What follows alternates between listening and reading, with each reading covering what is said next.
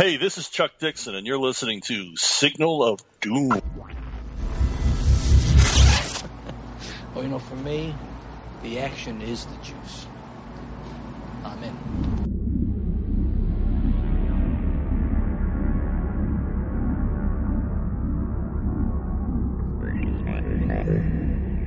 Hello and welcome to Signal of Doom, episode 314. I'm Dave. I'm here with the main man, Rich. Rich, how you going? Not too bad, buddy. Not too bad. It's just rock and roll.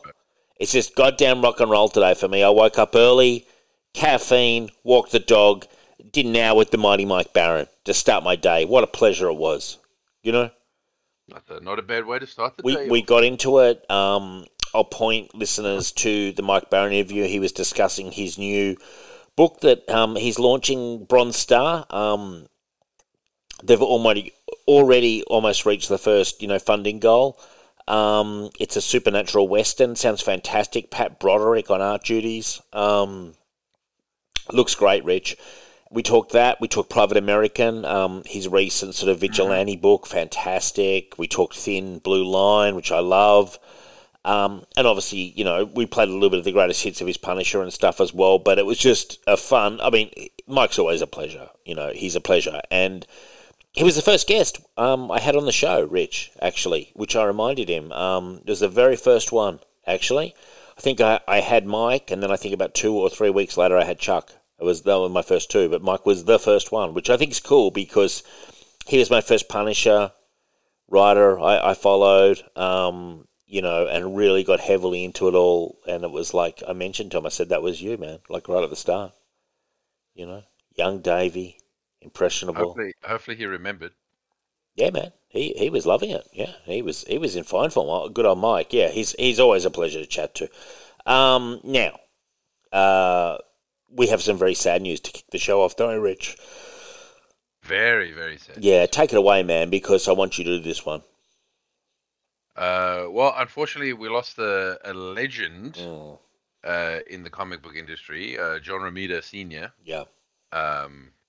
Passed away. It's so weird calling him senior. Like, I've always just known him as John Romita, but technically senior because of junior. But sadly, he passed away. A good innings, 91. Sadly, fell short of that century. But 91's old though, man. 91. Yeah, the 90s. It's the body decays a lot between 80 to 90. A lot of things. Yeah, I know, but I'm just saying, a lot more people are actually kind of living to 100 these days. So. Would have been nice to see him get to the 100, but can't complain about 91. I saw him probably, 10 year-ish ago when we went to New York. We went to New York Comic Con. It was him, his son, John Romita Jr., and someone else who was a Spider-Man person, and who it was escapes me now. But there was a third, Spider-Man guy doing a panel.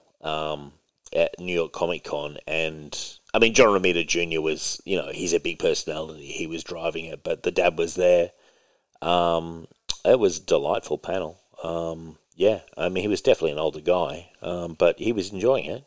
He was smiling, he was laughing, having fun. I actually can't remember who the other person there was, but they were also a Spider-Man person of note, but more modern. You know what I mean? It wasn't Dan Slott, but it was someone like that. Someone who'd done a lot of Spider-Man. I can't remember, but I remember John Romita Jr. Was a lot of fun, and John Romita Sr. had stuff to say as well. It was good. It was great stuff. It's just it's sad, but God, the legacy he leaves behind. He's really the one who sort of redefined Peter's physicality. And as well as the pretty girls, Mary Jane, Gwen Stacy, all those pretty girls that he drew that became part of Spider-Man's thing, that was really John Romita, wasn't it? Oh, yeah. He is pretty much he was there for a lot of the seminal sort of years of Spider-Man, basically where a lot of the villains we know of today were kind of introduced and became, he was the point where Marvel was dominant, and, probably a good chunk of it is thanks to him. Mid-60s on, would it have been mid-60s, like 66, 65, around then? I think so, yeah. But he's worked on Avengers, Captain America, I think Wolverine. Co-creator of Wolverine. Co-creator of No, Wolverine. no. Yeah. Yeah. Actually, co-creator. Yeah, you're right. So I mean, he's not just like, I mean, you predominantly think of Spider-Man, but he's actually done. Oh, You know, yeah. obviously And he lot had a more. long history in romance comics Yeah. pre that. No, I mean, yeah. I mean, God, just a really gifted artist, and it's I always think so. yeah, you are right. Like it's his Spider-Man was like after sort of the Steve Ditko and all that sort of Sure. stuff. Uh, it's where I take my head off to obviously Steve and Stan sort of creating the character, but I think it's really it's stuff that was introduced during Romita's time that sort of made him.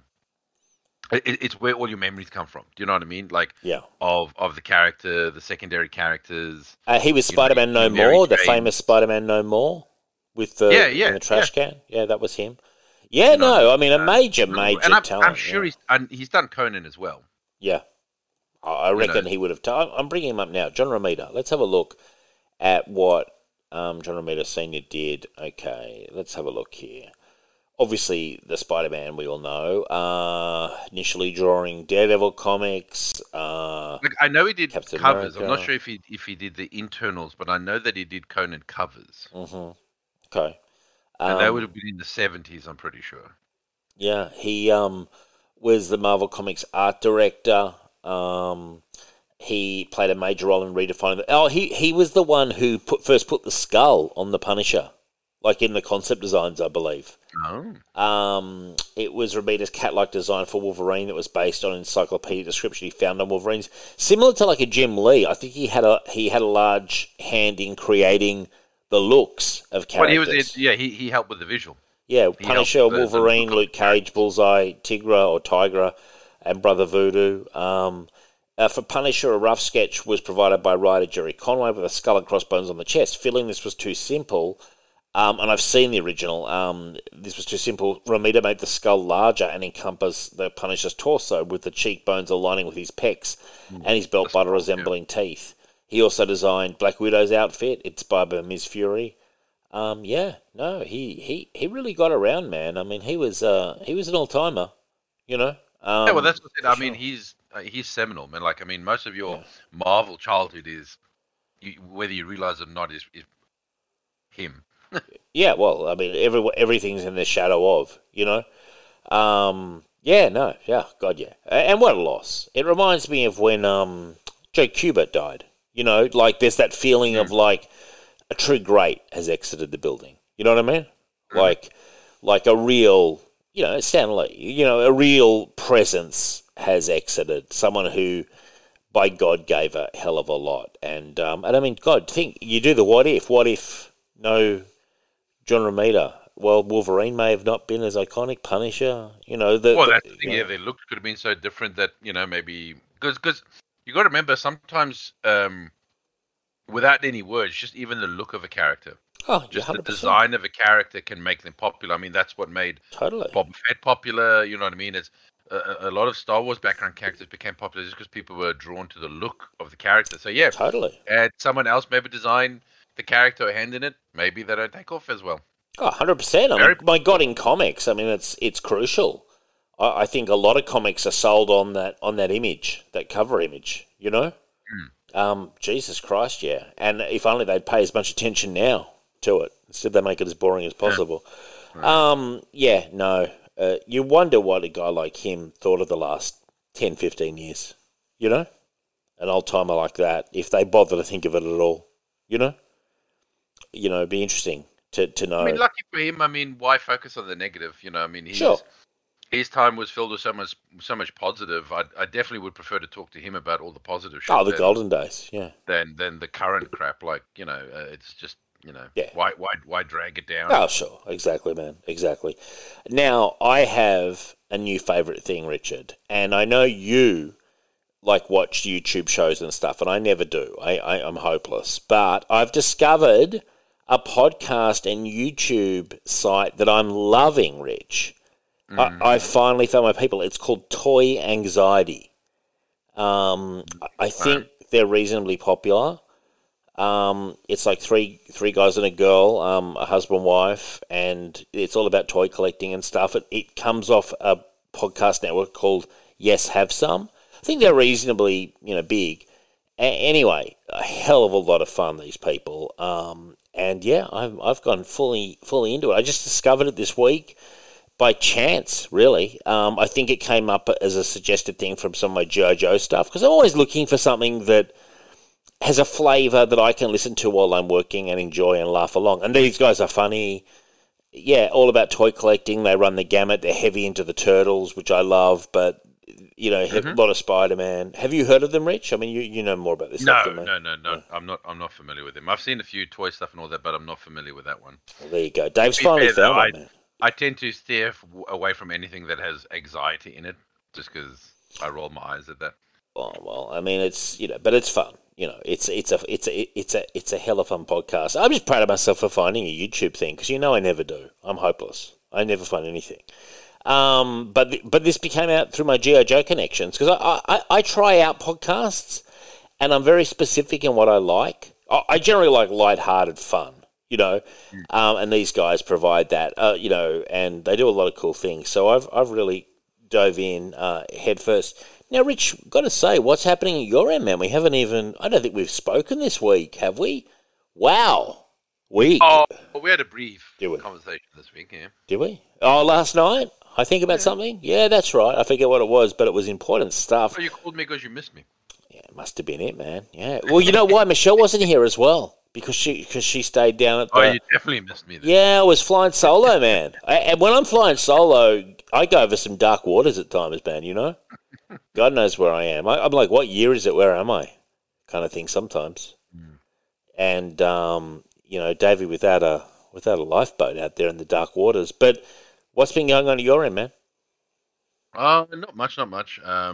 We went to Vivid on the weekend. How was that? Did you enjoy it? Oh, terrible. Lights are nice, but Jesus Christ, being shoulder to shoulder with... it's a nightmare.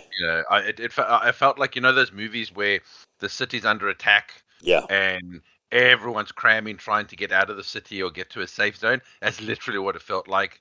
What I mean? That's the only review I've heard. Anyone who goes says that it's just a crush. It is. It really is. And I mean, it's almost hard to find a place to eat, because obviously that part of the city, your Circular Quay sort of Wynyard area is so full that like all the restaurants are like booked. So we actually had to walk pretty much back down towards Town Hall. But I found we had a lovely meal at a place called Roasted Republic. Okay. Which is American. Okay. Where was this located, man? Give me a idea. Do you know where Betty's Burgers is? Yes, I do. Kind of in between Wynyard and Town Hall. I know exactly where Betty's Burgers is. So it's in that same what's it, Clarence Street or something? Right. Okay. Or whatever it's called. It's right near there. It's near the whiskey bar that I went to as well. Betty's Burgers is right near my work. Yeah. Well, look for a place there called Roasted Republic. It's not cheap. What was it called? Roasted Republic. Roasted Republic, American style food. Like burgers, ribs. Cool. Oh my god! I thought these ribs came from an elephant. Wow. Okay. Well, like that's good. They were so huge. I thought, is this a buffalo? Is this an elephant rib? Like, it was huge. And it just sounds to me like a nightmare. I mean, the pretty lights are nice, but I could just do without that mass crowd. Well, we think next time we might just go to Darling Harbour and just look at the lights from afar. Totally, man. Yeah. But hey, at least you got out there on the town, man. Little sightseeing, romance. Yeah, it was nice. Strangers in the night, exchanging glances, wondering. Well, as I said, after working so hard at my current job, I've been rewarded with having weekends off now. So. Oh, you said that, yeah. Wow, you did 22 years on the grind, and they finally gave you a weekend, man. Well done. Finally. Yes, it's nice to be able to do things with my girlfriend on the weekends now. Well, that's nice. Yeah, exactly. It's nice that you two guys can align. I'm very happy for you, Richard. Obviously, I guess you'll be getting married soon, and got to see it happening now. A couple of kids. I'm pretty sure you're going to get married before me. I'm in no rush. Now, obviously, the Ashes start tonight. The biggest contest in cricket, Australia versus England. I've predicted 5-0 Australia. Rich, you want to give your prediction? We're over there in the UK. Haven't won since 2001 over there. 3-2 England. I mean, sometimes I don't know why I have you on the show, really, frankly. I mean, You asked me for... Listen, to be fair, you do dominate in Australia. It can be 50-50 when you go over to England. Sure. But now it's time to drop the hammer. You know what I'm saying? I know, but I don't feel like Australia is anywhere as strong as it We're used the to world be. champions, man. Yeah, but Did you miss that one? Listen, you may still be like a strong force, but I don't feel you are like this dominant. No, we're nowhere near as good as we were in the 90s you were like, and 2000s. let's say 10, 15 years ago. Oh, yeah. The 90s and 2000s team would kick our asses if they played us. Yeah, like that I would say you'll dominate England or Australia. Like And we did. you'll Those teams did. Yeah, exactly. Yeah, So, yeah. but that's not that team anymore. So, well, would you win if you're playing in Australia? Yeah, I'd back you guys to probably even sweep it in Australia. But in England, I'm just going to give it 3-2 to England. That's just my gut. Well, I've said 5-0 Australia. There you go. I feel confident, man. Which means as soon as you lose one game, you've lost that sort of. I'm still in to win it, man. You may still win it, but you've lost that prediction. Yeah, well, I was tempted to give them 4-1, but fuck them, 5-0. You know, fuck them. I'm not going to give them one. They can eat it. Fair enough. And it kicks off tonight, actually. So we'll be doing some live reports, and Ray and myself are going to be doing a little bit of a sideshow at times regarding the Ashes, which will be on the Signal feed. You're welcome to join, Rich, if you'd like to. You know us, man. It's yeah. Oh yeah. One of the things we're going to say is Dougie should be on the tour. Doug Waters didn't make the 81 tour, and we lost it. And I always said Dougie should be on the tour. You know, where's Dougie? Yeah, great player for Australia. Now, I have a question for you, Richard. You're aware I like the Teenage Mutant Ninja Turtles. I've probably brought that up in conversation before. I'm vaguely aware, yes. I feel like it's on the periphery of my knowledge. Okay, well, I've come across these Playmate turtles that are 12 inches high, and I just need to get a yes or no from you on whether I should make that buy. You know, they're sort of like plasticky, kind of more fun, like toyetic, but 12 inches high, man. They look fantastic. I just think I need to get these bad boys on my shelf. You know. Have you seen them, man? If you type in, I can send them to you in the chat. I just want to get your vibe. I'm having a look now on Playmate Toys. Teenage Mutant Ninja Turtles 12-inch original classic. They got Leo, Raph, Donatello. I can't find Mikey, but definitely can get Leo. And I'm just feeling like yeah. Oh, is this the one that's based on the comics where they've all got the same color bandana, or is it? No, they've got different color bandanas. It's kind of more like the cartoon, the original cartoon. You know, that's what they look like. You say they're by Playmate? Yeah, Playmates. They're Playmates, man. Yeah. Okay, because I was just on their website then. I didn't see it. I'm going to send you this in the chat. Because I'm just feeling like it's time to take it up a notch. You know? It's time to make shit real. I just sent you a link to one of them in our chat. I'll put this on the Facebook page as well and get listeners' feedback on what Davey needs to do. I just think it just looks so kind of like... Ooh. What are you saying, Rich? Yes or no? No. Why? Because they're too basic? Yeah, that looks like yeah. That looks like kids' rubber toys. Like I just love it though, man. Yeah, but it's I don't know, it's man. too basic. I don't know. I mean, if it's for that price, no, it's too basic for that price. All right. I'm just feeling it though. I don't know why, man. It's the size. Even the eyes, the painted on eyes on the bandana look pretty bad. So you prefer I wouldn't. I've seen better toys than that. I mean, I'm not saying don't buy turtle toys. I'm just saying maybe not these ones. Yeah, well, there are other options. There's the NECA toys, which are pretty cool. Yeah, these ones. Okay. I wouldn't. That's just you'd pass. You'd pass on it, man. Okay. Yeah, no, definitely those. They just look too basic. Yeah, I'm deep in the well, man, and I don't know which way's up. You know, basically, and that's why I'm turning to you. You know, and I'm saying, Rich, what do you think? Now, look at this one. Look at this NECA Turtles, which is from the movie. I think the 1990 movie. I'll send you this, and I want to get your view on this. Look at this. Look at this NECA Turtles by comparison. Do you prefer this kind of look for the Turtles, kind of more serious at 6.5 inch. It's basically yeah. that's more your style. It's smaller, but that's way better. That's got way more detail. Yeah, looks way more professional. It looks like an adult person's collection. yeah. But I actually feel The other one just looks too kiddie, man. It looks like you're like, oh, did you buy this for your nephew, but they didn't want it? But here's the thing like, here's the thing as well. I reckon I might actually have the Playmates one already, and possibly it's in because it's a storage. re-release of the old ones. But that's what I'm saying. It just looks old, but not in a good way. It's not like the like if you get the vintage He-Man of the Masters of the Universe, they still look fantastic. They got a lot of detail in them, even back in those days. But that one the first one you showed me, it looks too basic. It's basic, but weirdly, to me, that's part of the appeal.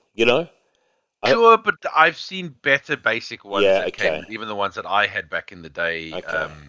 Were definitely better than that, and those could also still at least. Maybe I just need to take a breath, man. Maybe I just need to take a breath. Maybe I'm just getting a little too excited. Think about it. Yeah, I would definitely think about it.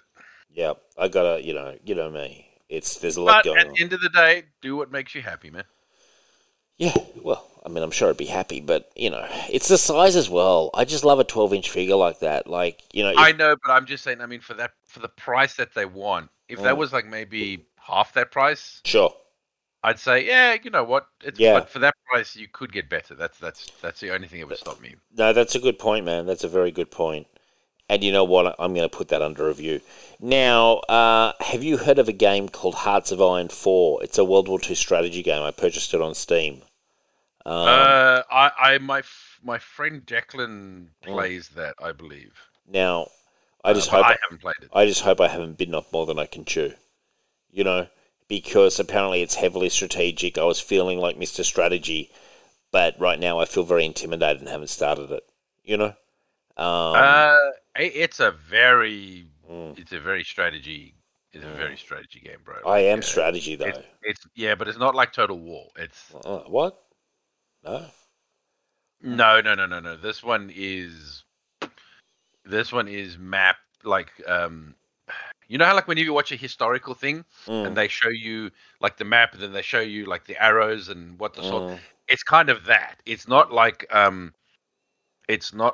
Total War where you have like a figure and you move him and he runs. Oh, right. Attack a little castle and then you have a little battle. No, this is like this is a proper world map and there's borders and you've got to see the flow of the battle and where they move in their units and this is proper strategy, man. Like this is proper. It doesn't mean it's not fun, but I'm just saying it's not the same as Total War. Well, put it this way, I got it on sale. It's sitting in my queue. Yeah, I'm a little intimidated, frankly. I've installed it on my machine, and then I'm kind of like, give it a go. Yeah, I'll give it a go. The beauty of trying something that you may be not familiar with is that it could be great. Exactly. Now, wrapping up my last piece of stuff I've been doing, I watched an episode of Smallville last night while Michelle was out.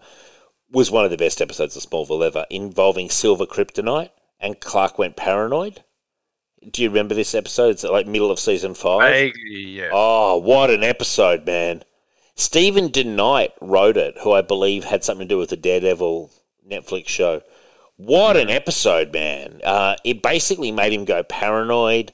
You found out that the character Spike, from Buffy was Kryptonian or something at the end. Brainiac. Yeah, well, I know. Yeah, he hasn't been revealed to be Brainiac, but he's sort of pointing to that. What an episode, man! I was like, this is one of the best episodes of Smallville. I think Smallville has a lot of decent episodes. I'm not saying like it's so much better than I gave it credit for. Oh yeah. Oh no, yeah. Of course. No. Well, I mean, yeah. I mean, I've known that, but I've been a fan. You always used to sort of tease me or mock me a little bit. Me? When I was watching it, you were like, it's not that good. Well, once again, I was basing that on no information. I hadn't even watched it. I don't know what I was thinking. Oh, but you know what? I did check it out, but it was really late in the run when I checked it out. But having watched it consistently since the start, like I'm in the middle of season 5, I've really enjoyed it, and at times it's kind of like one of those shows where you lower your expectations and you enjoy it, but this episode was excellent. It really felt like a really good comic one-shot issue of Superman. I don't know, I just dug it. I thought it was cool. Silver Kryptonite that basically he was like seeing things, basically. So he'd see his father, I forget what the father's name is. Is it John? Jonathan, yeah, Ken. Yeah. Talking to Lionel. Well, Jonathan, but yeah. Yeah, Lionel Luthor. And Clark's thinking that basically he's, conspiring against him and giving him the secret information and stuff. Like, he was literally, like, almost hallucinating. It was really fascinating. Like, I thought it was just a really good episode. And it was shot really well. They sort of used, like, paranoid lighting and stuff. Really, I think one of the best episodes of Smallville that I've seen, actually. And I've enjoyed quite a few. But that's the thing with the show, like with these sort of shows. It's very interesting because obviously episodes are done by different people. Do you know what I mean? Like, could be different writers, and obviously they have different directors. They bring different directors on. So yeah, you could get some like really phenomenal episodes that feel very different, and that's obviously because it's got a different director, possibly different writers that brought some more different writers in to tell a different. But yeah, it's always fun when you get like a slightly different episode than what you're like sort of used to, or something that just sort of takes you on a different journey. Yeah, it's a lot of fun. Well, this one definitely had a bit of a different flavour to, I guess, the regular. And yeah, I mean, and I enjoy the regular flavour anyway, so it was cool. I think it's actually probably an underrated show. I can see why Smallville fans are very loyal to that show. You know what I mean? Because even though I'm sure it tapers off, it's a pretty damn good, like, for what it is. It could be. Well, it does, and the problem I had with Smallville as it went on is you had a good idea, but once he finished like high school, then it's kind of like, well, you maybe should have said it's time for the show to end. Sure, but it was a cash cow, But that's my problem. Yeah, I mean, of course, it's the same with like like Supernatural. But the difference with Supernatural is you can still go on because there's no future set for them. But there is a future set for him because he becomes Superman. But they already have him like going to Metropolis, working as a reporter for the Daily, and yet Superman's not even a thing. You know what I mean?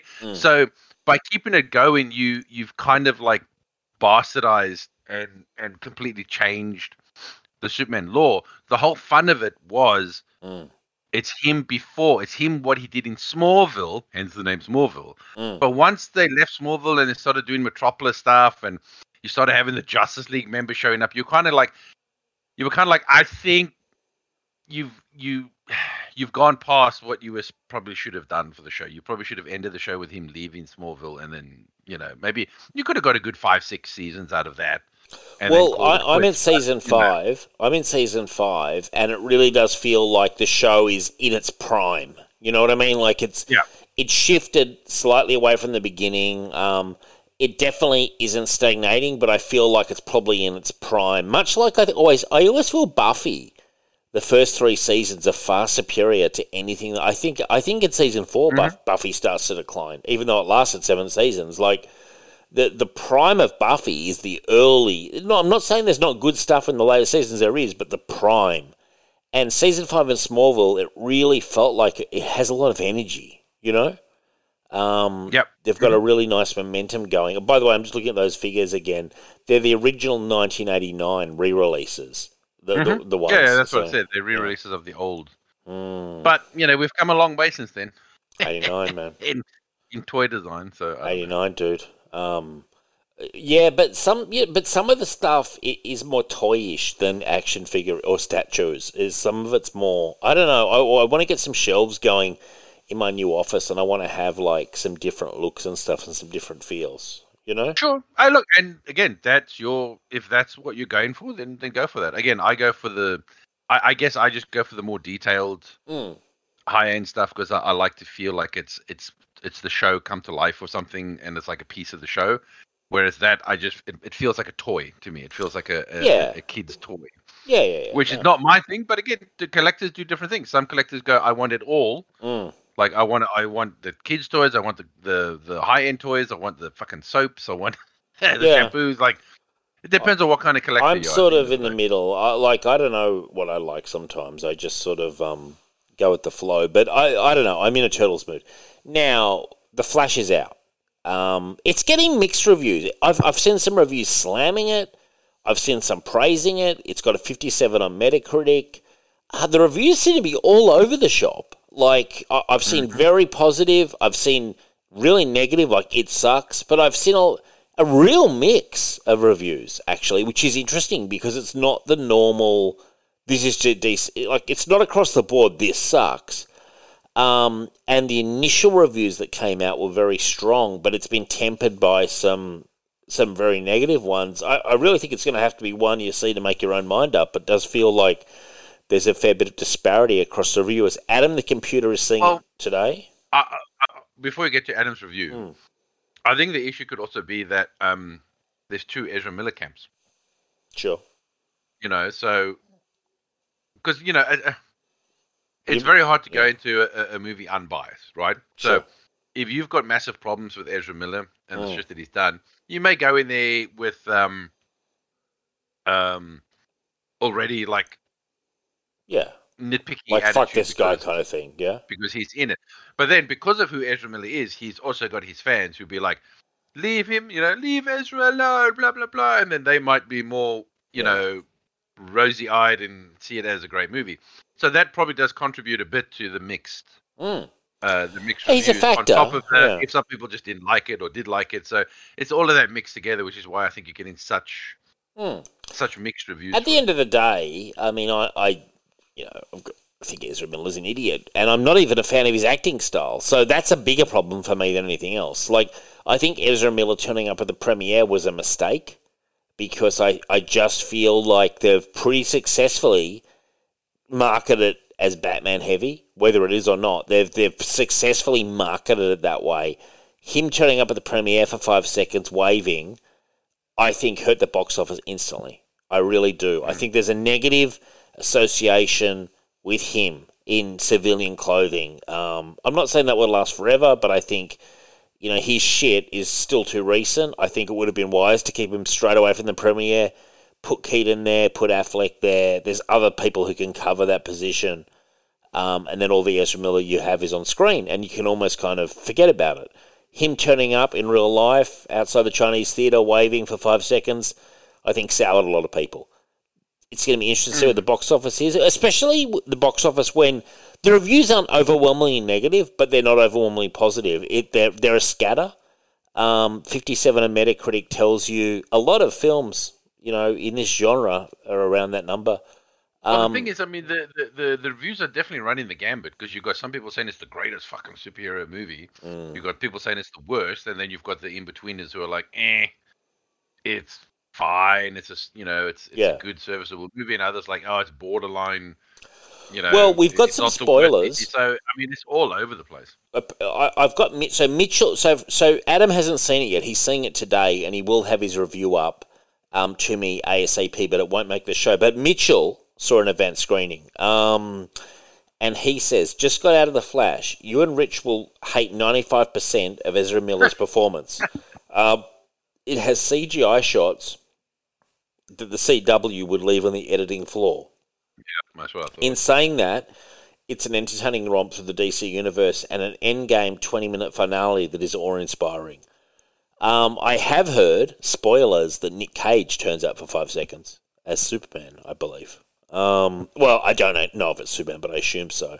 Well, some people are also asking or speculating that a CGI Christopher Reeves it has like a background or a cameo or a that wouldn't surprise me. Yeah. I don't know if that's true. I think there's a real cycle through like a million different possibles, which explains Nick Cage, which is a good get, I think. Yeah, I mean, interesting. I bet he aged him. I don't know. Who knows? He could be in Kingdom Come outfit, That would be cool. Yeah, but anyway, look, I definitely will see it for sure. I hope to have seen it by next show. I think I will have. I think Michelle hates the Flash. It's so funny. She just hates the Flash. She has she barely knows who he is, other than he runs fast, and she just thinks it's the lamest thing ever. But to be fair, that you've said that about Flash yourself. I have. No, I have. She's just a more extreme version of what I've said. No, I agree. I've come to like Flash more, but that's a years-long sort of appreciation, and it's more of the actual stories. Yeah, look, I've certainly made a lot of jokes about Flash, and I've always been kind of borderline. These days, I sort of more like him, but I can understand why people think he's lame. Now, Batman the Brave and the Bold has lined up the Flash directors Andy Muschietti to direct the upcoming DCU film that was announced today, Rich. The Batman Brave and the Bold movie with, I believe, Damian Wayne. This is one of the new James Gunn ones that's, he announced when he came across. Excited, Rich, for Damian Wayne and Batman? No, I mean, I'm not, I don't care. So, I mean, I'm not hating on it. I don't care. You're just very, very hesitant to give it the full tick of approval, aren't you? I'm just very hesitant to get in any way invested in this James Gunn DC. But this is going to be the thing for me. Stuff, I'm not investing at all.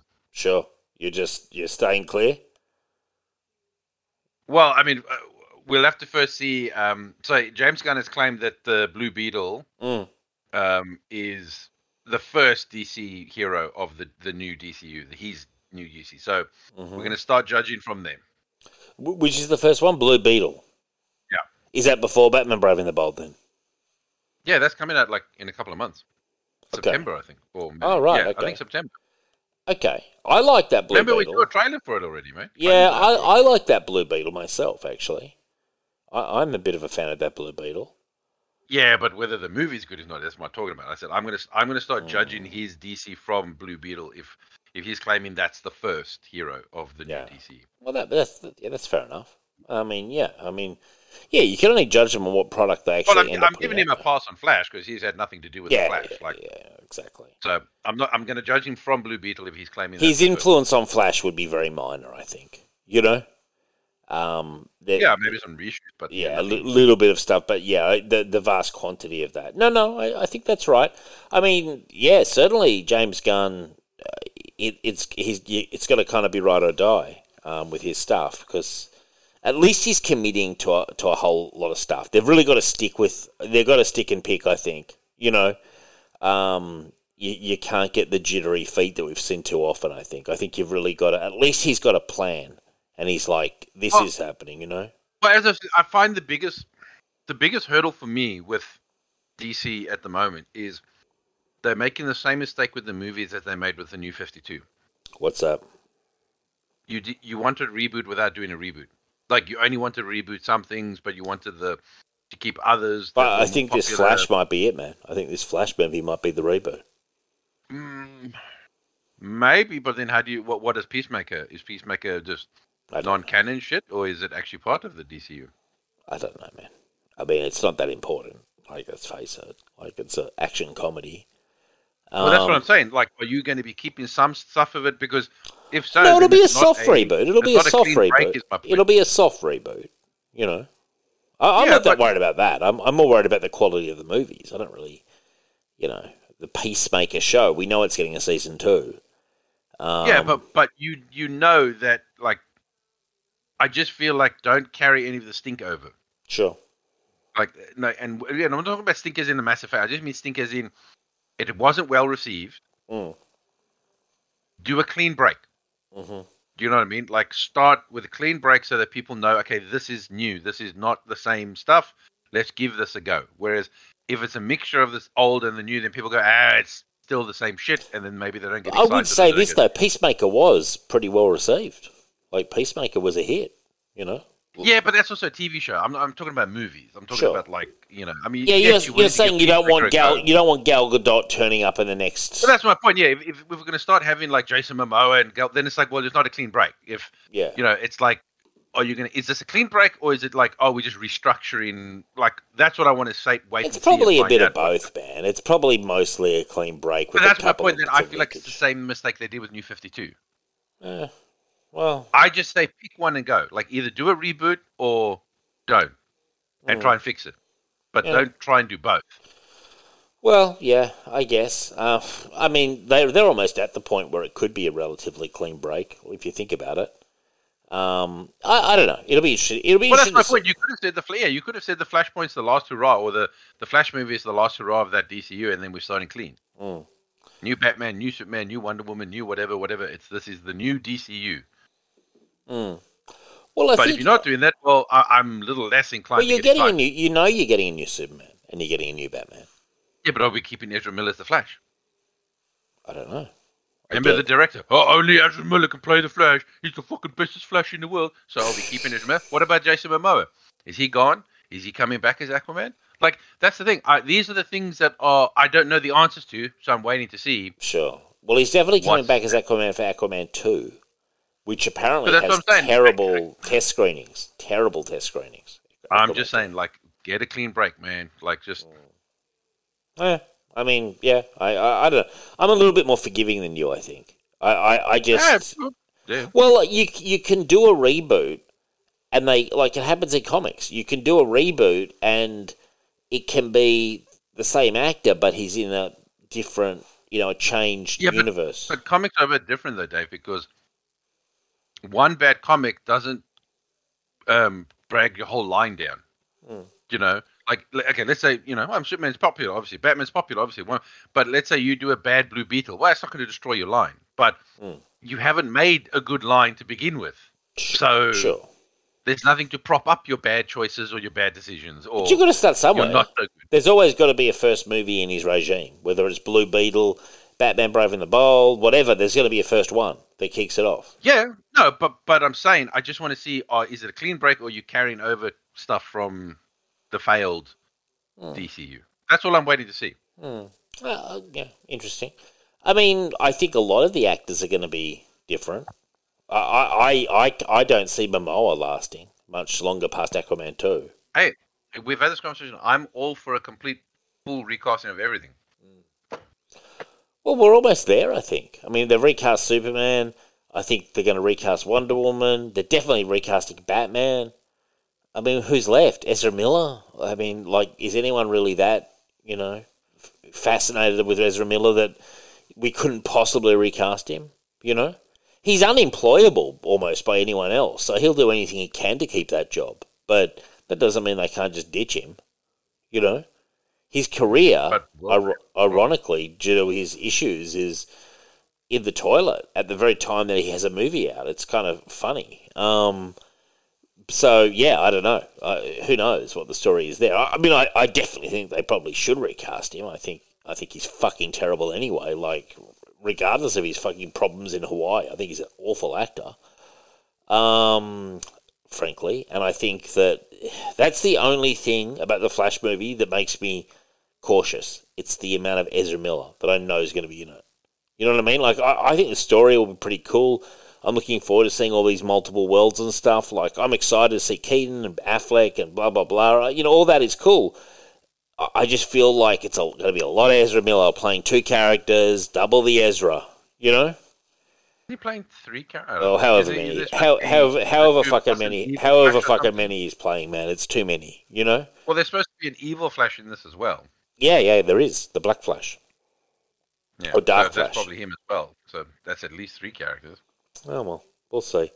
Now, you had some news. Right. Imagine that. There's so much Ezra Miller in this, and yet he's so, polarizing.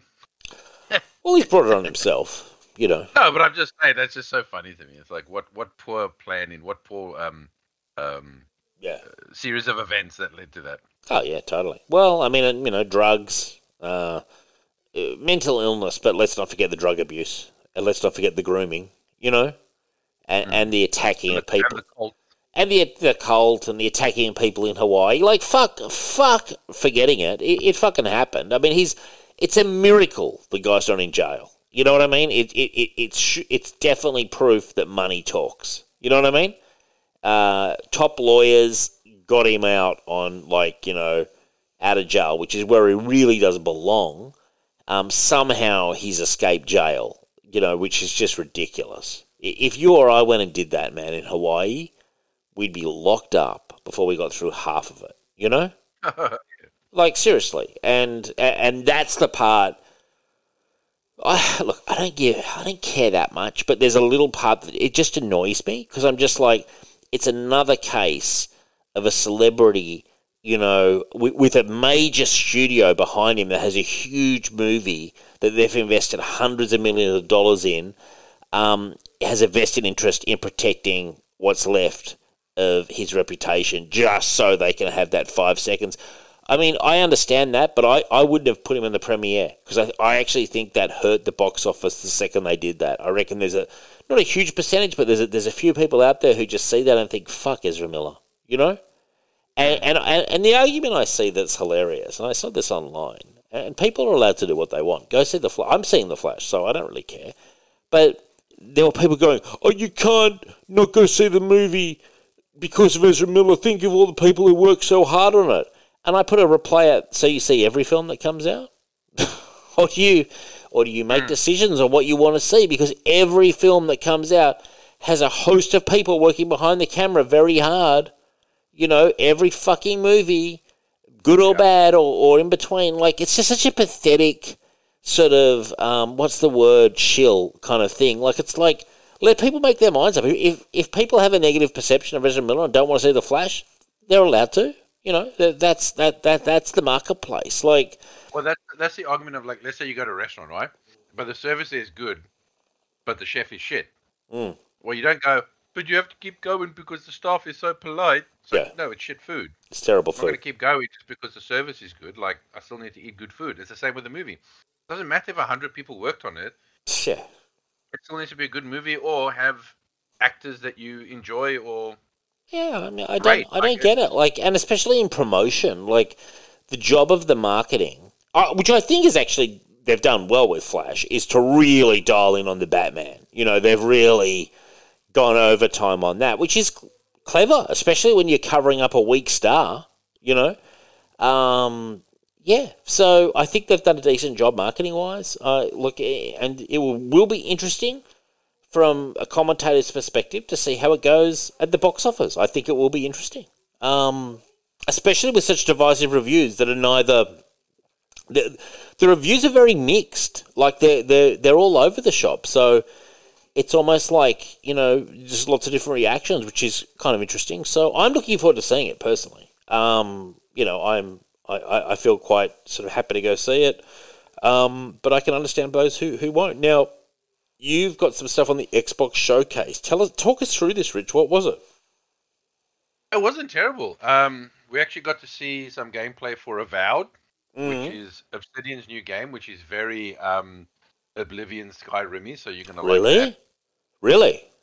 Yeah. What's it called? And then Avowed. It's called Avowed. Okay, good. And then they showed a lot of gameplay, and like a big hour on Starfield, which looks to be Bethesda's best game. Good. Like, they've really upped the graphics and they've put a lot of work into it. So fingers crossed that one turns out to be pretty good. Is that coming out this year? Yes. Excellent. So Starfield's their big...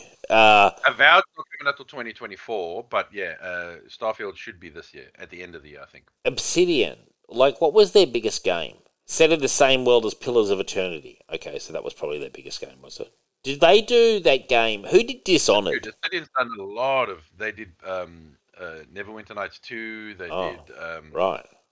Baldur's Gate 2, they did Knights of the Republic 2. Oh, Obsidian did this, did they? Fallout New Vegas. Oh, these games are all loved. Yeah. Who did Dishonored? No, that's a different company. I love Dishonored, man. I thought Dishonored was a lot of fun. Arcane Studios, I think they called it. Did you like Dishonored? I thought Dishonored was a lot of fun. No, I didn't actually. Oh, man, Richard, what happened to you as a child that you can never agree with? Like, you didn't like Dishonored, man? I thought that was one of my favourite games for a while. Don't you I remember? just played better games. I'm sorry, Dave. Just, What do you want me to do? I I can't was just like something that I so didn't happy. like. It was like roguish. I'll give this point to you now. There was a moment when I was playing that game where I thought I was in the game.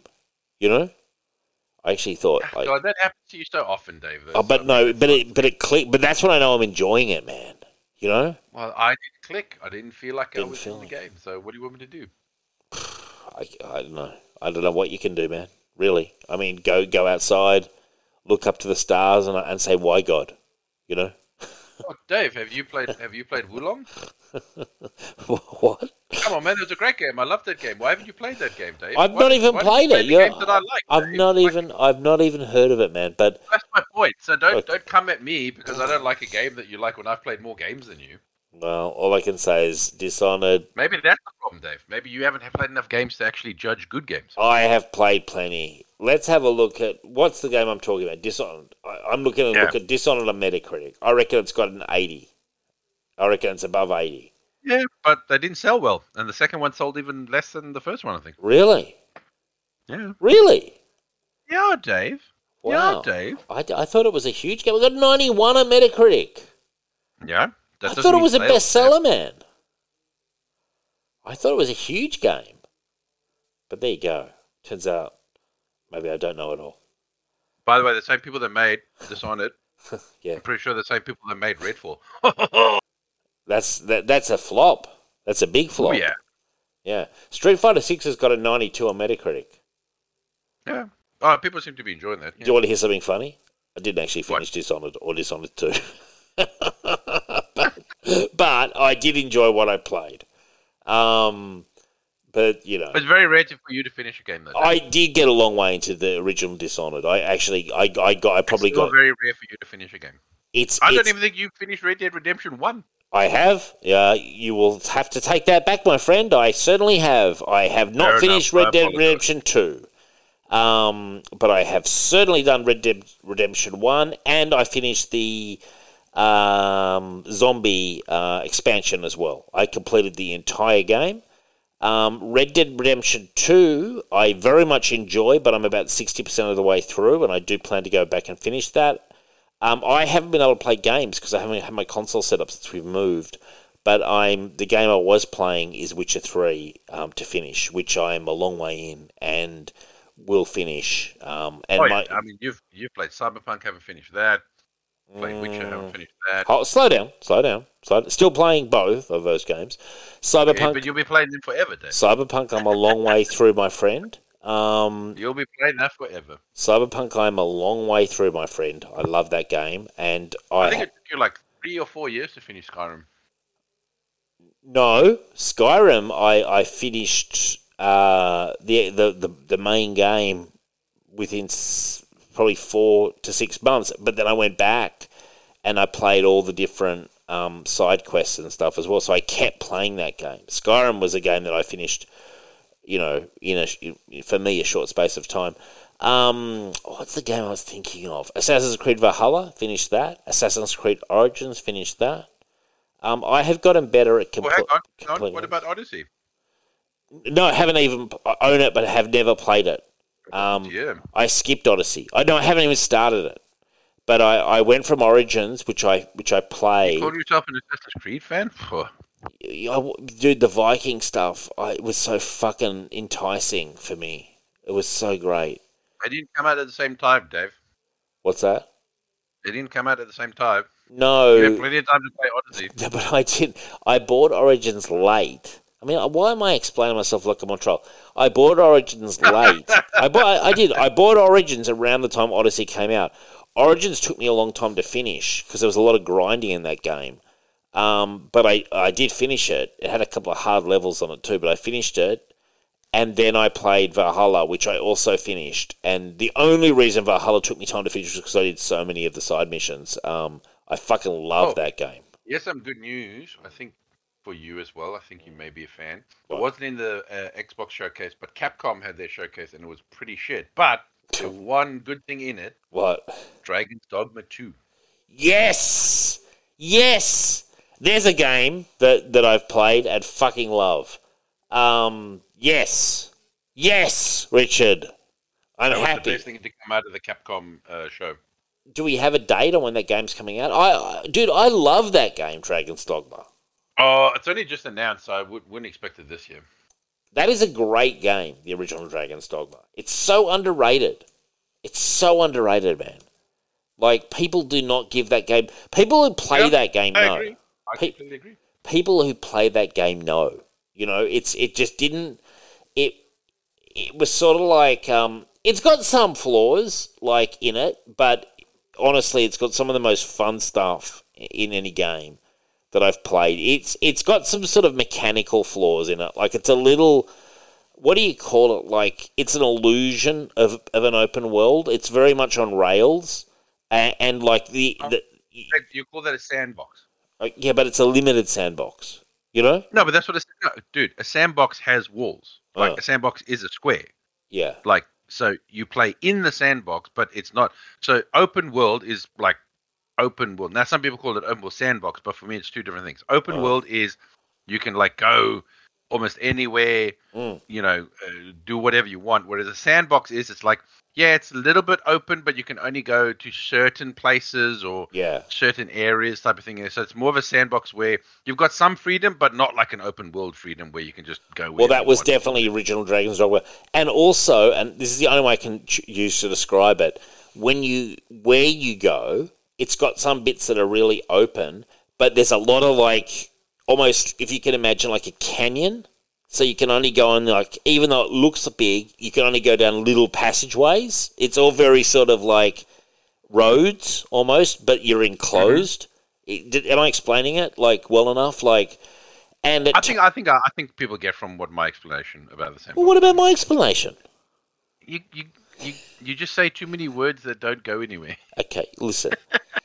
I think I've given a very good explanation as well, Richard. Okay, well, if you think so, then that's fine.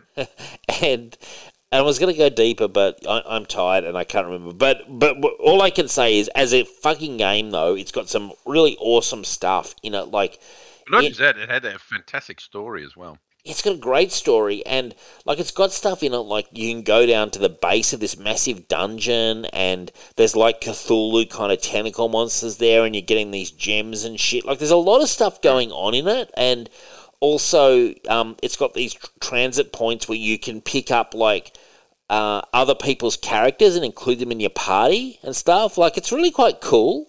It was a cool game. I really felt it was a bit ahead of its time. I love that game. So I'm excited to hear that they're cooking up a second one. Now, you have some news here about Marvel are delaying movies, Rich, including ones we actually care about. So it's actually it's a Disney-wide thing apparently. Disney is delaying movies, but they also delaying a bunch of Marvel movies. So the Avengers movies are being delayed. The Fantastic Four movies being delayed. So is Avengers the Secret Blade Wars? movie has been delayed. There's been a whole bunch of movies that's been delayed from the Marvel. And I heard that Deadpool 3 has been pushed up, and something else has been pushed back. I mean, it feels like there's it's a lot. It's going to be very hard to push up Daredevil with all the strikes going on. Yeah, Deadpool. Yeah, it feels like there's a lot of Just remember, he's not allowed to ad-lib. Well, he can't create on the spot because he's technically a writer, so you can't do much filming unless he sticks to the script. Yeah. Wow. I mean, what a terrible time for the writer's strike to happen. When this is happening, you know, you just question everything. You know, I mean, support the writers. It could be a blessing in disguise, giving people a break from Marvel, so that maybe they'll enjoy them again. Yeah, but I'm worried about Deadpool 3, man.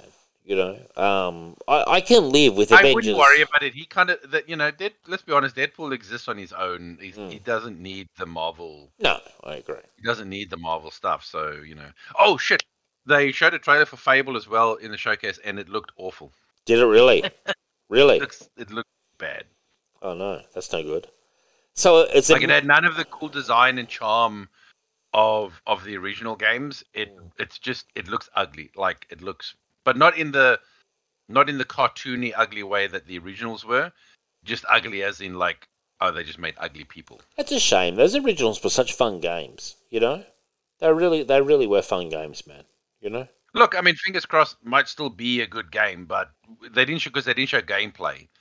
But it didn't look like Fable. Let's just say that it didn't. If I show you that trailer and I didn't tell you what it was, I think you would ever say, "Oh, that's Fable." So Oh, that's speaking the of games I difference. finished, Fable 2 and Fable 3. There you go, What Richard. about Fable 1?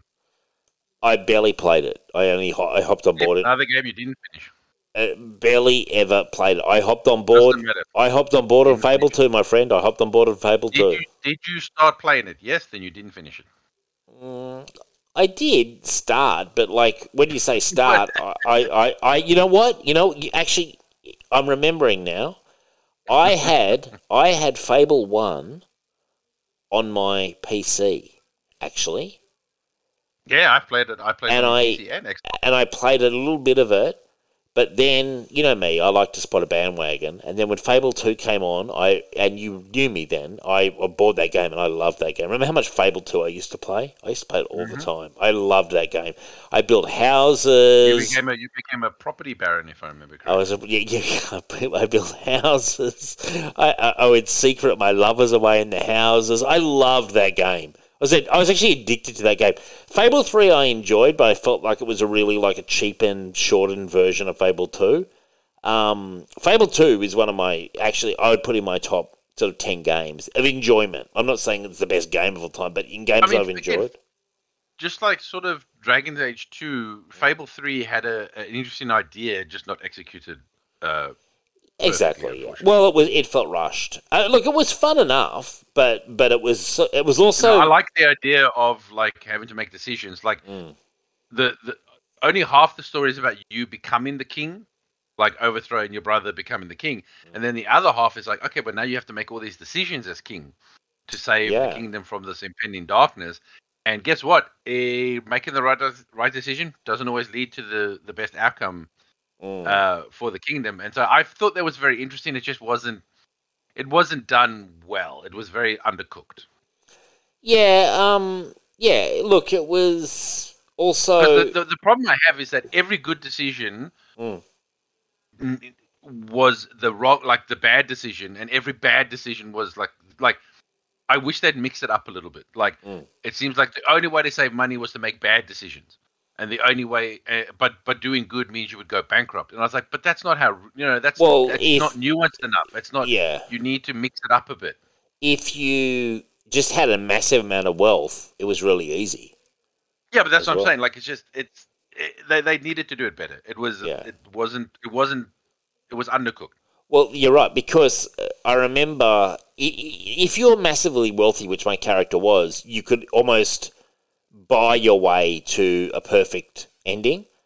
But yeah, because you could make all the people happy, and then just put all your money, inject all your money into the coffers. It was a bit of a cop out. So yeah, But if you were playing without the knowledge of the treasury being so important, every decision you made meant the darkness took over more areas and stuff. I read something really interesting that apparently if you won it and everything was dead, everything dies for ages of the game, but it does actually come back. Like there is an ending where you win, but at the cost of everything, and people are like, it's a dead world. But apparently, if you play the game for like another month, it actually does come back gradually. Now, I don't know if that's apocryphal, but that's what I was told. Yeah, but again, I just wish they'd implemented it better. Totally agree. Yeah, like you know what I mean. It was just more. It was sloppy, more fun, more nuanced. You know, it was sloppy. Not just like a binary choice. Like no, I agree. It was good is bad. Decent ideas were behind that, but it felt rushed. It felt like they hadn't really properly thought it out. There was, I totally agree. They could have done that a lot better, But that was a symptom of that game, I think. It was rushed out because the second one was so popular. I think the second one was really popular, and they rushed the third one, it felt like to me. Oh, the first two were great. First two are absolutely beloved. Like the first one, that one even had DLC and all that sort of stuff. A lot of people playing that for a long time. And the second one, everyone is having a lot of fun with that game. Had a very good story and all that. But third one probably was a bit of a rush job. Yeah. And not as well received. Yeah, man. Well, Sad way to end a trilogy. totally. And from what you're saying, the new one sounds like it's a bit shit. Well, again, no gameplay. I don't know, but when you watch it, it looks like it just like as I said. If you didn't see the word Fable, you would not. Your brain would just go, "Oh, that's Fable." You just be like, "Oh, this is some fantasy, like weird fantasy game." Okay. Now, I just feel like Fable has such a distinct style. Oh, totally. Yeah, very cartoony almost. You should be able to do it that people go, "Oh my god, that's Fable." Agreed. And I think a lot of it had to do with it was whimsical. And by the way, I just want to announce the Aussies have just taken the first wicket in the Ashes. We've got England on the ropes at 1 for 22. Josh Hazlewood brought it to the attack, or he'd taken a wicket. I think whimsical and cartoony, and even though there was death in Fable, it never was like Skyrim gritty. You know, it always had an air of whimsy about it, I always felt. Would you agree? Like, I agree. It was very, it felt like a fable. It felt like a fairy tale. Exactly. A cartoony fairy tale. I mean, you could even join up the evil people and sacrifice people and stuff. Yeah. Which I did. Look, that stuff may be in the game. I don't know because they haven't really showed any gameplay. But the humor was a little bit there. Oh, there was humor. Yeah.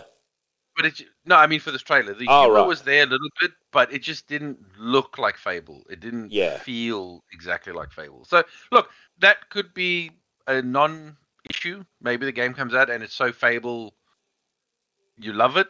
Yeah. I don't know, but again, I have to see more gameplay and what the game actually like plays and looks like to see. But it does have what's that guy's name? Richard Ayoade. He was doing the voice in the trailer, like he was a character in the trailer, a giant, I think. Right. Well, okay. But just kind of being himself, that typical IT fucking Richard Ayoade that he. I know the guy, the geeky guy with the. Yeah. Okay, I know the guy. Yeah. Okay, he is amusing, actually. I will say that. He is, but I feel like it's just him in everything. Yeah. Like doesn't matter what he's in, he does that same character. So. 100%. He's one of those actors who just has one style and he's just happy to just milk it, as much as possible. Yeah, and you seem so often now you kind of got to be in the mood to find him funny.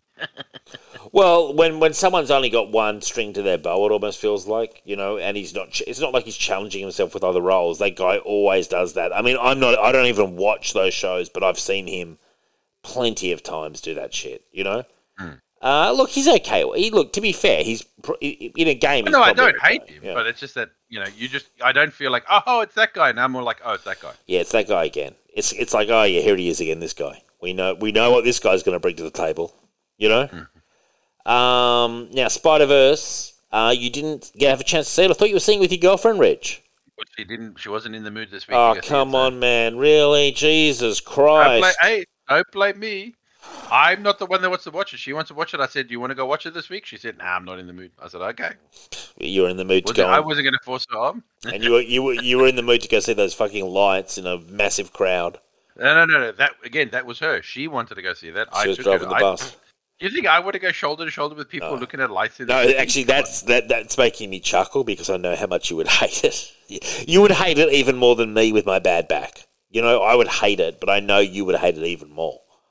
You know? So again, if she wants to go see it, I'll take her, but she didn't feel like seeing it. You didn't say you've got some signal duties? Like Dave's making me see it? Look, I told her that we have to go watch Flash, so... Yeah, okay, that's fair. I've already used the signal duties. Well, Spider-Verse will be better than Flash. Spider-Verse is actually pretty good. Like, I think you'll enjoy Spider-Verse more than you'll enjoy Flash. Again, I don't care. I haven't even finished watching the first one, so it doesn't bother me. Jesus Christ. I mean... Once again, Rich, just got to always be that guy against the flow. Now, Adam... Hey, I've seen all the Spider-Man movies. I just don't give a shit about Miles Morales. I'm sorry, man. What no one does. No one really does. I don't care about fake Spider-Man. No one outside of Brian Michael Bendis actually cares about Miles Morales, but we have to sort of pretend we do. And at least he's in a decent movie. The movie's good. Look, he's okay. Like, honestly... He's so vanilla that it's just like, okay, he's just very sort of... But you know what I kind of feel like annoys me about this, like him, right? Is I just think to myself, you're doing a Spider-Man movie, right, about different Spider people, and you don't have like a young Peter Parker kind of getting trained by like an older, kind of failed sort of Peter Parker, and then have a Gwen. That's what it is, the first movie. No, it's not the first movie, because the first movie is Miles Morales. No, in the first movie, he's getting trained by the old Spider-Man. And Dave. he is. Stop watching the cricket. Please stop watching the cricket and listen to me. Yeah. I said, imagine if it was a Peter Parker being trained by a Peter Parker and also meeting a Gwen, and then you turn around and say to me, it is, bro. It is. Like, listen.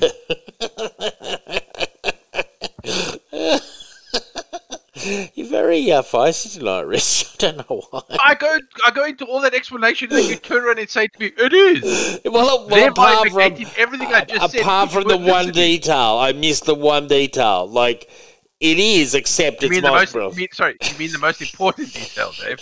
You only missed the most important detail. I think everyone really in the world would prefer it was a young Peter Parker, but instead it's fucking Bendis' Miles Morales. And you could work with so much more of Peter's history. True. And like that, but Rich, it's diversity, it's PC. I don't mind Miles being edited as some sort of alternate Spider-Man, showing up and being a side character. It's fine, but I still feel like it should be Peter as the main character. I'm sorry, like I agree with Spider-Man. You. Actually, you know what? I agree with you 100%, Rich. Like, after disagreeing with you originally on this point, I actually now that I've actually understood it, I fully agree with you, Richard. You'd be handy on election day because I get confused. I'm like, man, which way to pick? I'm like, sometimes I walk in there and I think this is a lottery. You know, anyone could win this one with me.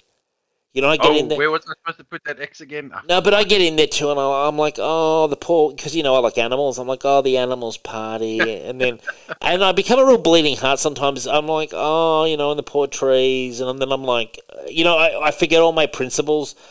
And there was that famous time when I would never vote for that party because 1, I love to eat meat, and 2, I hate vegetables.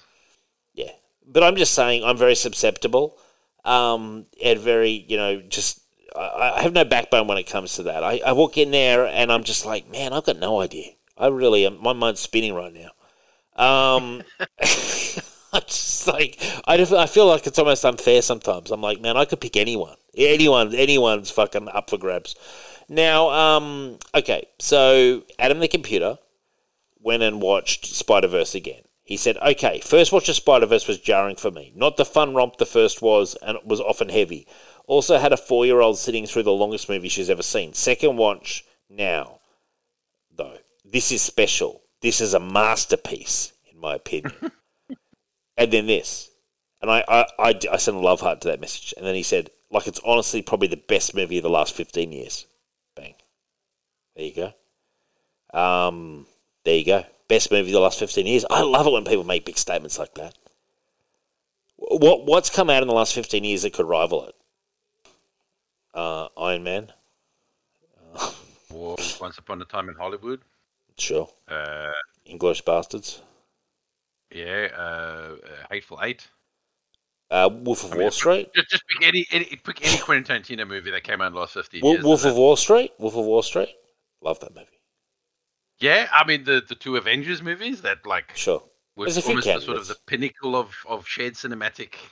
Yeah. But I'd prefer Spider-Verse over them. Actually, I think. Look, he loves it. Yeah, but I feel like they build off that. Like, I feel like they've got the idea for those movies because of those movies. I don't know, like the time travel in the multiverse. Yeah, but everything builds from somewhere, man. I mean, No, but I'm just saying, but you don't get that without the others. I mean, don't slam it just because. I'm not slamming. That came second. Dark Knight. I still think those were phenomenal for their time. Dark Knight. Probably into the middle of that now. The Dark Knight. Yeah, that would have probably been in the last 15 years. Wow.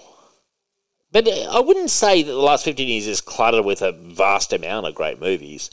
Across the Spider-Verse, I said, with the original one, I said it was my favourite. Oh, wait, your movie Logan came out in the last 15 years. Yeah, true.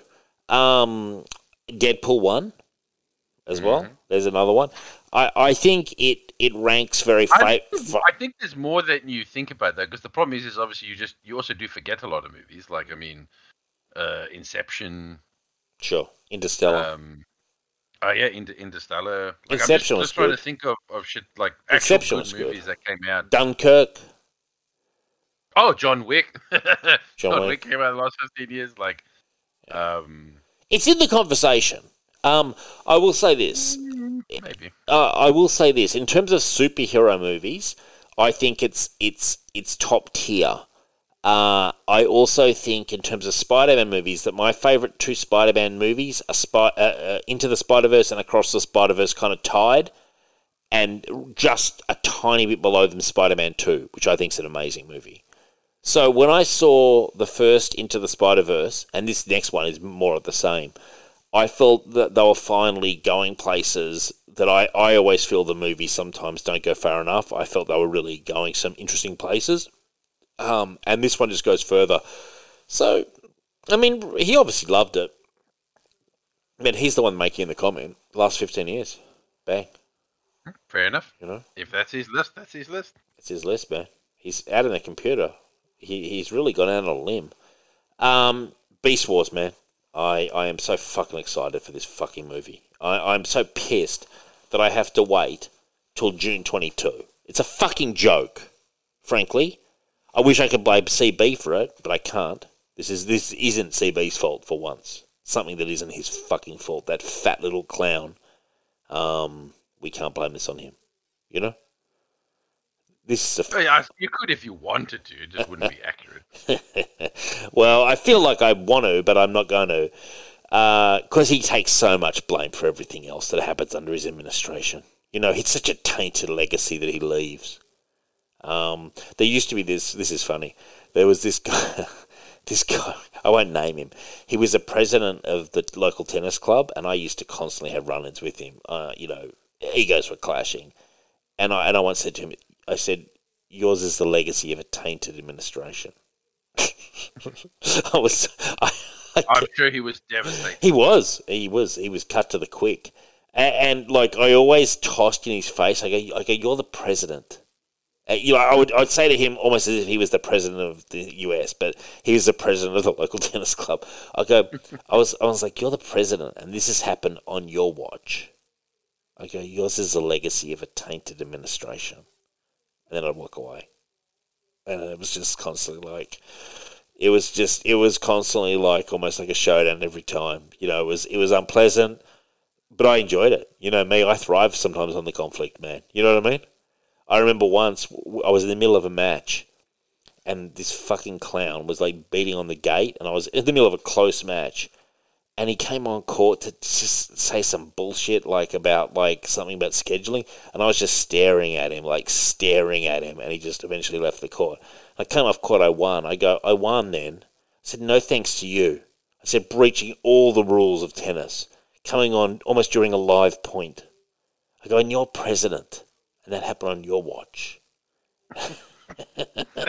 So dramatic. It was so dramatic. And I was so high on my own supply because I'd just come off a really close win. And I'm not a gracious winner. If I feel like I've beaten someone that I just detest, I'm like, you know, I like to really make them feel like, you know, the greater man has won and the lesser has been crushed. You know, you try. My coach always says, leave a scar if you can. So, you know, and it was just great. And I just came off... Well, at least you admit that you're a sore winner. Oh, I don't care. You know, I just don't care at all. But that was one of my biggest... And I was sweating. It was like 1,000,000 degrees hot. And I just slammed this guy. And he just ran away with his tail between his legs. And I think I even said, and that's our president? Really? It's just pathetic. You know? I was like, who voted for this creep? And of course, it's a job nobody wants. Yeah, I don't think he was voted. I think he was the only person that was willing to take the job. And all he ever got from it was abuse. And constantly questioning his authority at every turn. why no one wants the job, Dave. Yeah, I know. Anyway, I don't know what that has to do with Beast Wars, but like Beast Wars is out. I am fucking excited. Did you watch the original cartoon back in the 90s? Because I did. I fucking loved it. Bits and pieces. I wasn't a big fan of it. It had a very weird animation style that enjoyed. The problem is that back in those days, CG wasn't where it is now. No. So things like, remember Reboot and it just, as someone who grew up with obviously cool animation, like when you look at the original Transformers, and then you look at this new weird CG. It was crazy. That just doesn't quite. It moves a bit weird or moves a bit differently. I was like, I don't like it, and so. And you know what? Anime had the same problem because anime started to do more CG stuff, and some of the early stuff was really bad. Like it looked like very bad video game cutscene type stuff and all that. But it's much better now. Like Jesus Christ, watch Trigun Stampede if you want. It's a remake of the original Trigun from the 90s. Oh my god, it's some of the best like CG animation. You're loving this. You mentioned this the other day, man. Well, I just finished the first season, and oh my god, like the animation is just it's movie quality animation in the CG. Like you almost think to yourself, wow, what sort of budget did they have for the show? Because that sounds good. I feel like this is like high quality movie. But that was why I didn't get into the Beast Wars. Like I've been a Transformers fan, but Beast Wars, I liked the idea of it. I just didn't like the. It was really odd. I think my initial reaction was this sucks, but then I started watching it and I sort of got hooked on the storyline a lot. I used to watch it actually pretty stoned because it was in the afternoon and we'd finish uni and we'd just watch it. Sort of just more chilling than stoned. We were just chilling and it was on and we all had a good time and it was just a staple diet, for probably a year or so, and I enjoyed it for what it was, frankly. Anyway, I'm excited they've turned up in this new Transformers movie. I'm actually pretty fucking excited about it. But there are no Dinobots, and there are also no Predacons, which is weird. No, wait, they had Dinobots in one of the shitty ones. I know they did, Rich, but I thought they'd bring them back for this because the Dinobots, Grimlock, and all that. I thought they'd be perfect. But they're not in it, man. Wait, in Beast Wars they fought against the dinosaurs. I know. Fucking Megatron was a dinosaur. He was a T-Rex. Oh well, tough luck, Dave. It's Galvatron in this, man. It's Galvatron, dude, with the Terracons. Okay. I'm in it, man. Don't say tough luck, Dave. I'm in it. This is it, dude. It wouldn't surprise me. I know you're gonna laugh at this next comment. If we're in a Matrix and the real Transformers are fighting and we're just inside some Transformers, it wouldn't surprise me at all. I would be totally not surprised. Stupid. I wouldn't even be surprised. If that happened, I'd be like, I wouldn't even blink my eyes. I'd be like, that. I expected it. I saw it coming. I read the tea leaves. I get it. It's all connected. It goes back to childhood. You know what I mean? Like, yeah, it's all connected. I said to Mike Barron today, Mike, do you believe in astral travel? Simple question. He goes, well, what do you mean, Dave? So like flying through space? I go, yeah, that and more. Dave, I got to say, sometimes I'm a bit worried. Like, are you unhappy with life? No, I'm quite happy. You're always praying and dreaming for this Matrix or like a different world or a different life. I'm worried about you, man. No, I'm fine. I'm watching the cricket. I'm fine. And then my mind just wanders. I said astral travel. He said physics come into it, Dave. And he went to a long explanation about black holes, which was super interesting. I was in it, man. I love that kind of stuff. Yes, I find that interesting, but I don't find myself pondering if the world is fake and existence is like in the fucking stomach of an Autobot or No, I'm a Decepticon. Excuse me, I'm in a Decepticon, my friend. Fucking Autobot. I'm in a fucking Decepticon, and you know whatever bot you're in, okay? Like I'm not with the fucking Autobots, man. I'm with the Decepticons. We're out to rule the fucking universe. Anyway, I'm wherever Prime is, buddy. Of course you are. That guy's voice is just. It is a great voice. I agree. Now, anyway, Transformers. So there's a big fucking spoiler that I'm about to announce. So, kids, take a chill pill. Like, listen to this. Be an adult and listen to the spoiler. None of this bullshit come back in 5 minutes. Listen to the spoiler and be a big boy or girl. Now, the Rise of the Beast ending is explained. After momentarily saving Earth from the menace of Scourge and Unicron by joining forces with the Autobots and the Maximals in Peru, Noah Diaz returns to his Brooklyn life and attends an interview for a security job. To his surprise, the interviewer knows everything in Noah's life since his encounter with Mirage. He tries to boost the car at the beginning. We've never seen that before, Rich. And it turns out it's an Autobot, Mirage. The character's name isn't directly mentioned in the movie, but some outlets name him Agent Burke. After informing Noah there is an ongoing war, he doesn't go into details, but he was likely referring to everyone's efforts to prevent Unicron from destroying Earth. Agent Burke invites Noah to join a secret government organisation he works for. The business card he leaves to Noah reads G.I. Joe. Boom. And then apparently, in case you couldn't read, he says, G.I. Joe. And the movie ends. Well, to be fair, some blind people might be listening. That's true. We've got to think about the blind people. You know? I don't know what they're doing during the whole movie. Struggling, probably. But I am so fucking excited. I am beyond excited now. I'm in a whole different galaxy. You know? This is... It's all starting now. Now, we've got some Transformers box office. A weekend haul of 171 million globally.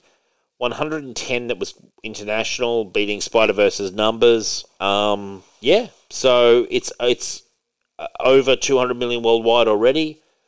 This looks like it's got the... Spider-Verse knocked from number one already. Sad. Spider-Verse has done okay, though. Like, Transformers is a pretty big fucking property, man. I know, but I'm just going to say, it's like you probably maybe wasn't the best. Or maybe they didn't. Maybe they thought Transformers was kind of finished. Yeah, this is they only had a week before Transformers came out, didn't they? But I think Spider-Verse's numbers are pretty decent too. It's going to wind up with probably... Yeah, but it's going to eat... My point is, it's going to eat into their box office. I mean, if you got the next big thing, well, yours just gets less and less because maybe more people go, I'm going to go watch that movie again instead of... Well, I don't know. Yeah, fuck it. Like, who cares? I've seen Spider-Man. It's yesterday's news, man. Like, don't say it, Dave. I know you're not invested. You're not making... I'm saying it's bad for them. True. No, true. That they've come out a week before Transformers, and it looks like people do seem to be enjoying this Transformers. Yeah. So then, like the last one. So that's even worse for Spider-Verse in making big numbers. Sure. I mean... not saying it makes Spider-Verse a bad movie. I'm just saying it's bad for them if people are really digging this. I mean, I think Spider-Verse will wind up with at least 700, 800 million, which I think is still pretty reasonable. You reckon? Yeah, I think so. I think it will wind up. I mean, I'm not... Look, let's have a look. Look at this. Box Office Mojo says Transformers Rise of the Beast. It's a fraction under 200, but it's, So 198. Yeah, exactly. It might as well be 200. Let's have a look at Spider-Verse's numbers. Let's have a look. What's it brought in already? 412? Yeah, what did I say? 700, 800? Yeah, I think that's possible. 750, you said. Yeah, I think so. I think that's quite reasonable. I think it'll have legs. It's brought in 247 million in America alone. I think it'll wind up. Actually, Dave, that's where most of its money's come from. I know, but I think it will wind up 700, 800. I think it's. I'd be surprised if it's less. Frankly, I think it'll have legs. But you do make a good point, Richard, and you've been making them all night. That Transformers is definitely eating some of its lunch. Is basically your point, yeah? Yeah, well, I mean, a movies only do super well with repeat views, and I'm just saying, if Transformers is doing that well, maybe their repeat view is going to be Transformers and not that, which is going to hurt it a little bit. I mean, again, you want to make as much money as you can. I can't wait to see Rise of the Beast, man. I can't fucking wait. Like, it just feels like sometimes, like, I just get reprogrammed like a robot. And I'm just like, man, I'm so fucking keen for it. Like, I'd kill for it right now, But unfortunately, if I kill, it's not going to bring it, man. So there's no point. You know, there's no point. That is correct, Dave. There's no point in sacrificing people for it, man, because as far as we're aware, they will not push forward the release date in Australia. You know, I know. Sadly, no. Dave. Sadly, no. Sadly, you know, exactly. And there's little things like laws, you know, constraining our, methods, our, your methods, urges, all that stuff, man. Like, we live in a society. There are rules, and they suck, basically. Now, and now we have a exclusive. These rules that are made to protect me suck. There's an exclusive Michael Kellersham review of Transformers: Rise of the Beasts. It was fun. This was aimed at a younger audience, and it showed. The synopsis: Unicron invades the planet of the Maximals in an attempt to obtain a key device which will allow him to transport throughout time and space and eat everything. Optimus Primal and his gang escape to Earth with the key, leaving Unicron stranded where he is. Fast forward to 1994, we have a young archaeologist intern activate an object she discovered hidden in an ancient statue, which turns out to be half of the key device. The key sends out a beacon, which alerts Optimus Prime that the device is in New York. Optimus alerts all nearby Autobots to convene and obtain the key, which he hopes will send them back home to Cybertron. The minions of Unicron, led by Scourge, Peter Dinklage. Oh, Peter Dinklage is back. Trace, I'm the only one just wondering this, and this is not It came from the moon. I'm going to make a comment now, and I don't want to be judged harshly. Is he playing like a miniature Transformer? Anyway. Scourge traces the beacon as well and confronts the Autobots. After millions of dollars in property damage, the Autobots lose the key but discover where the other half is. They fly down to Peru and discover the Maximals, led by Optimus Primal, but so too do the bad guys. More fighting, more property damage, etc., etc. The good guys win. It was a simple plot and could have been an 80s cartoon movie script, but was enjoyable overall. The Autobot Mirage was a standout star, and RC looked good. I only saw the film because RC was in it. Is she the female Transformer? Which I've seen in the ads. The biggest letdown is that after the opening scene, most of the Beast Wars characters don't show up till the end of the film, and Cheetah and Rhinox have very little screen time at all. That sucks. He then mentions the final scene wasn't even a secret scene with Noah and G.I. Joe, but they suggest Hasbro could be trying a combined universe. My thoughts on that: IDW tried to combine all the Hasbro properties a few years ago in the comics, and it failed badly. G.I. Joe fans didn't want Transformers in their comics, and the Transformers fans didn't want the Joes in theirs. That is fun for a mini-series, but as a permanent thing it didn't work and drove fans away. It would actually make more sense to combine the Mask universe with Transformers. That way you could explain away the Mask vehicles are reverse-engineered alien tech. When questioned if adding G.I. Joe to the Transformers universe was a desperate attempt to salvage the franchise after the failure of the Snake Eyes movie, Hasbro CEO Zaz Tam responded, "Hey, why the hell not? Nothing to lose. Maybe I'll toss in My Little Pony too." Final grade, 7 out of 10, better than Bumblebee a few years ago, far superior to the Garbage Bay films. Okay, a lot to unpack there. Hasbro also announced this is interesting, Rich, the animated Transformers 1 prequel movie set for release in September 2024. This film will be an origin story of Optimus Prime and Megatron and will be set entirely on Cybertron. Chris Hemsworth will voice Optimus Prime and Brian Henry will voice Megatron. What? That's terrible. Why would you get rid of the guy who always does Optimus, that really good guy? And also, why would you replace him with Chris Hemsworth? I don't know. But the guy who does Optimus is fucking fantastic.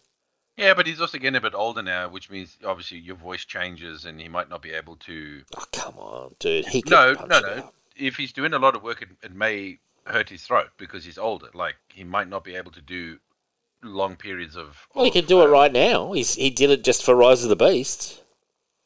You know? Yeah, but I don't know if the ongoing show or something. Maybe that's something he doesn't want to commit to. I don't know. As I said, I'm just. It's a movie. It's a movie. Give you possible reasons. Okay. But the worst thing is why Chris Hemsworth? He sounds, one, nothing like him, and two, he has a terrible American accent. So what sort of accent is he going to be doing? Is he going to be doing his Thor accent? Why can't they here's to the guy who does, what's his name? Frank somebody, isn't it? Who does Optimus Prime? You know the guy. Peter someone, Frank someone. Anyway. It's I know. You know the guy. Okay, so What if they said to him, come on, $2 million, come into the studio for 3 weeks, we're going to get you to record a ton of dialogue. Tons of dialogue. Like lots of, say, roll out Autobots and lots of other stuff too. And just get him to record shitloads of stuff. You know, just boom, like a machine. And then exit the building, and he doesn't have to do extra stuff. Maybe he doesn't want to do that. Dude, this is this guy's you always think that it's like it's their choice. What if it's his choice? What if Peter Cullen is like, I'm done. I've been doing this for fucking, you know. But I've seen this guy bitching and moaning when he eventually. Years. I'm done. I don't like. I'm retiring. I don't want to be. I want to retire. I want to. I've made a lot of money. I don't care. I don't know. I don't know. But Peter Cullen. Yeah, I don't know, man. I just feel Chris Hemsworth is not the answer. Would you agree? No, I'm not disagreeing with you there. Like, okay, so he's born in 1940. Honestly, as much as I like Alan Tudyk, he's not the answer either. Like, he's been doing the voice for Optimus Prime, and it's not good. Yeah. Okay. To me, there's only one guy. Wow, fans in awe as Peter Cullen voices Optimus Prime one last time. So you are. Sounds like you are right about this, Rich. He's walking away. Peter, you know what? I mean, that's his right. I mean, he's been doing it for, as I said, like 40 years. I think. Like, you know, if he feels like I'm done, like this, I don't have the energy or the interest to voice this character. That, you know, that's been 40 years. I'm done. I think he's in his 70s. He's born in 1940. No, he's 80. He's 80, man. Wow. Sure he's 80. Okay. Well, now, you know, suddenly I'm starting to realize, okay, the guy's 80. You know, we can't live forever. It's not the Highlander, you know? Yeah, maybe he's walked away. And Jesus Christ, what a career. Jesus Christ. Hey, they should bury him in Optimus Prime. Like his tomb should be a tomb of Optimus Prime. And he could be buried in there, like a mummy. You know, like a sarcophagus, but it'd be awesome, dude. You could have Optimus. Yeah, like why not? Man, that's a great idea that I've just had. Yeah, I actually think that's a fantastic idea, Rich. You know, like far be it for me to call my own idea fantastic, but it does. Like, can you imagine being buried? Like I've often said, my mausoleum, you know, that I want to be buried in, but like this guy deserves to be because he is Optimus, and you could have, as you approach the tomb, you go, "Hello, traveler." You know, and whatever, do an Optimus Prime voice as you came in, and the eyes could light up. And then when you leave, he can say, "Farewell, Autobot." Roll on out. Yeah, exactly. That'd be so cool. Yeah. Well, everyone's got a. This is the sad thing. Everyone has an expiry date. Even Peter Cullen, even Optimus Prime. I just don't feel. You know what my criticism is, and I'll be interested to get your response. It's an animated movie that sounds interesting. You know, I don't understand why we need a name Hollywood actor to voice him.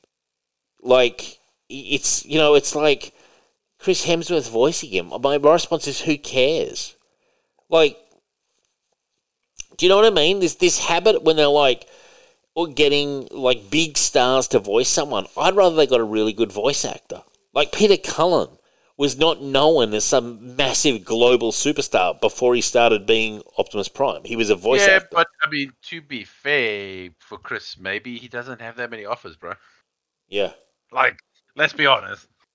Sure. You know, you say a big star, but it's not like he's got like hit movie after hit movie coming out. But he's a reasonably big name. He's in the new Extraction movie. I mean, he's a name. Yeah, but I mean, other than Extraction, it's not like he's. Let's be honest. He's not Chris Pratt, Sure. right? He's not Chris Pratt where he's got like the Guardians movies, then he's got the Jurassic Park movies, and now he's got the Mario movies. You know, so Chris Pratt is just, whether you like him or not, he's more successful. Definitely, yeah. Chris Hemsworth is not. So maybe it's not a bigger get, and maybe he's willing to do it because, maybe he's like, you know what, maybe I'll do TV now or do some voice acting because, I'm not really getting the Hollywood movie parts. Like, I don't know. Like, and yeah, he's doing well as a Netflix. What, Extractions, I think, is Netflix or something like that. I don't know. Like, it is. So I mean, maybe it's not as big a get. Lovely guy, but maybe he's shifting his focus. You know what I mean? Like, yeah. At least diversifying, I guess. Hey, maybe hey, for all we know, maybe he can do a good Optimus. Maybe one of his hidden talents is that he can do a good Peter Cullen impression. I don't know. Okay, So, fair enough. But I automatically don't think so. No. Now, this comes from his tank. Via the Bleeding Cool website, we have an interesting article which finally reveals the new home for G.I. Joe and Transformers comics. After IDW losing both the Transformers and G.I. Joe licenses at the end of 2022, it is unclear which would be the new. I don't know what they're trying to say. He's like basically who is going to be doing the comics. Transformers and G.I. Joe will be making their debut appearance together for Image Comics and Skybound Entertainment in Void Rivals 1, which was out this week. And this will begin a new Skybound comic book license with Hasbro for Transformers and G.I. Joe. And we in fact did Void Rivals this week, and it had the appearance of Jetfire, and I hadn't read the news properly and was quite surprised when Jetfire suddenly showed up. I was like, is that a Transformer? My thought was like, is that a Transformer, or is that just like an artist who's just ripping Transformers off really badly? Like, and then I was like, oh no, it's Jetfire. And then I was like, oh, this makes sense because there was some news item about the Transformers comic book license, and it all came together in my mind, Rich. So that's big news. Then you've got some news here about Lethal Larry Hama, Rich? Why? Okay, well, Lethal Larry Hama will also return to A Real American Hero this November with issue 301. He'll be published on November 14, 2023, joining titles like Transformers 1, Duke 1, and Cobra Commander 1, which will also be published later this year by Skybound. And a description for the new issue reads, a new era for G.I. Joe begins in G.I. Joe, A Real American Hero 301, with a jumping on point for characters for new readers as well as your favourite characters. Duke, Scarlet, Roadblock, Storm Shadow, Cobra Commander, Serpentor, and more. Back for new battles, new friends, new enemies, and the return of the original Snake Eyes. Thank God. I was actually looking at a Snake Eyes Desert Commando classified figure earlier today, which looked fucking fantastic. So that means the proper Snake Eyes, right? Yeah. Snake Eyes, man. The original. The great. Yeah, proper one, not the movie one. No, not the movie fucking one, man. No, the proper one, yeah. I am delighted to be continuing the saga of G.I. Joe with the good folks at Skybound and totally amped to be taking the G.I. Joe team to issue 301 and beyond, said Larry Hama. Little did I know back in 1982 that I would be associated with the Real American Hero for over 40 years. My thanks to the whole crew at Skybound for allowing me to chronicle the exploits of characters who have become like a family to me. In addition to G.I. Joe, A Real American Hero 301, Skybound is also set to publish G.I. Joe, A Real American Hero 1, Larry Hama cut, a reprint of the iconic first issue from Hama's original run at the series from when it started at Marvel. The issue will include unaltered scripting and a key moment that was changed in limited instances for the final printed edition. I'm reading the classic Marvel run. I think I'm up to book 6. It's fantastic. I mean, my God. Seriously. What Larry Hama does is just amazing, and this is just great news. Like, say what you want about Robert Kirkman. He's been working on this for a while. This has been heavily rumoured. A lot of Botha spies died for this information, Rich. And finally it's been revealed. And, I had a lot of people reporting to Signal HQ about the dealings. We knew Lethal Larry was working his magic.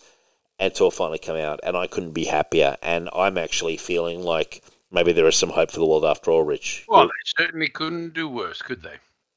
Well, IDW did well for a long time when they had Chuck and Larry doing it, and Mike Costa was but gold. Right now they couldn't do worse. No, the last 5 years of G.I. Joe were absolutely appalling.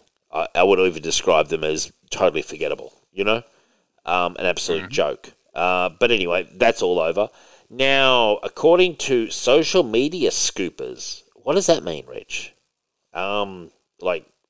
They're like news out, sort of like break things first, I guess. Okay, Isn't that what a scoop is? Oh, am I supposed to know who Seth freaking Rollins is? wrestler. Okay, apparently he's playing King Cobra of the Serpent Society in Captain America: Brave New World and has finished shooting. Oh, that's actually not terrible. He's got a pretty annoying voice. Well, okay, I imagine King Cobra would too. Seth Rollins has got a pretty he's got a pretty annoying voice. Okay. Like I can see that actually. Okay. Well, Star Wars Outlaws, the long in development LucasArts collab with the Division studio Ubisoft Massive, just got its first trailer at the Xbox Showcase. What did you think of it, Rich? Very underwhelming. Couldn't give a shit. Yeah, that's what I heard. That's what I heard from key members. Star Wars Outlaws ain't all that, is what I was hearing, Rich. Yeah, it looks meh. Yeah. Would you play it on Game Pass? If I had nothing else to play, maybe I might check it out. What if the Aussie cricket team was closing in on a test victory in England? What? What if the Aussie cricket team was closing in on a test victory in England? Would you What's watch? that got to do with it? Would you watch the cricket or would you play the game? You got two options. I'll watch the cricket. Fair enough. Okay, now Microsoft has been blocked from buying Activision for now. This whole thing. I know it's been blocked in the UK as well. Microsoft's claiming it's going to speed up the legal process. Blah blah blah. Well, they kind of blocked themselves. Mm. So apparently they forced it so that they could get this resolved quicker. Otherwise, it would have been dragged on. Because if they didn't meet the deadline, then the deal falls through or something like that. Which I think is what the CMA or the FD, whatever, was trying to. They were trying to kind of stall it out until that they missed the deadline. So, you know, there's a penalty fee that Microsoft have to pay if this deal doesn't go through. If they don't hit that deadline, which is what they were trying to do. It's like $4 billion or something. It's like $4 billion to Activision. Yeah, interesting. It's so funny to me. Can I just say, like, what I find super hilarious, right, is the argument that they use is that we're trying to stop a monopoly, and it's like, so let me get this straight: the company that's coming in third, you're trying to stop from getting a monopoly. Exactly. If they're coming in third and they bought the studio, how would they be a monopoly if they're in third place? Yeah. Like, wouldn't this be allowing them to compete? Like, okay, maybe they can take the second spot or something. But it's so weird to me that, like, it's usually when you think of a monopoly, you think of the top company.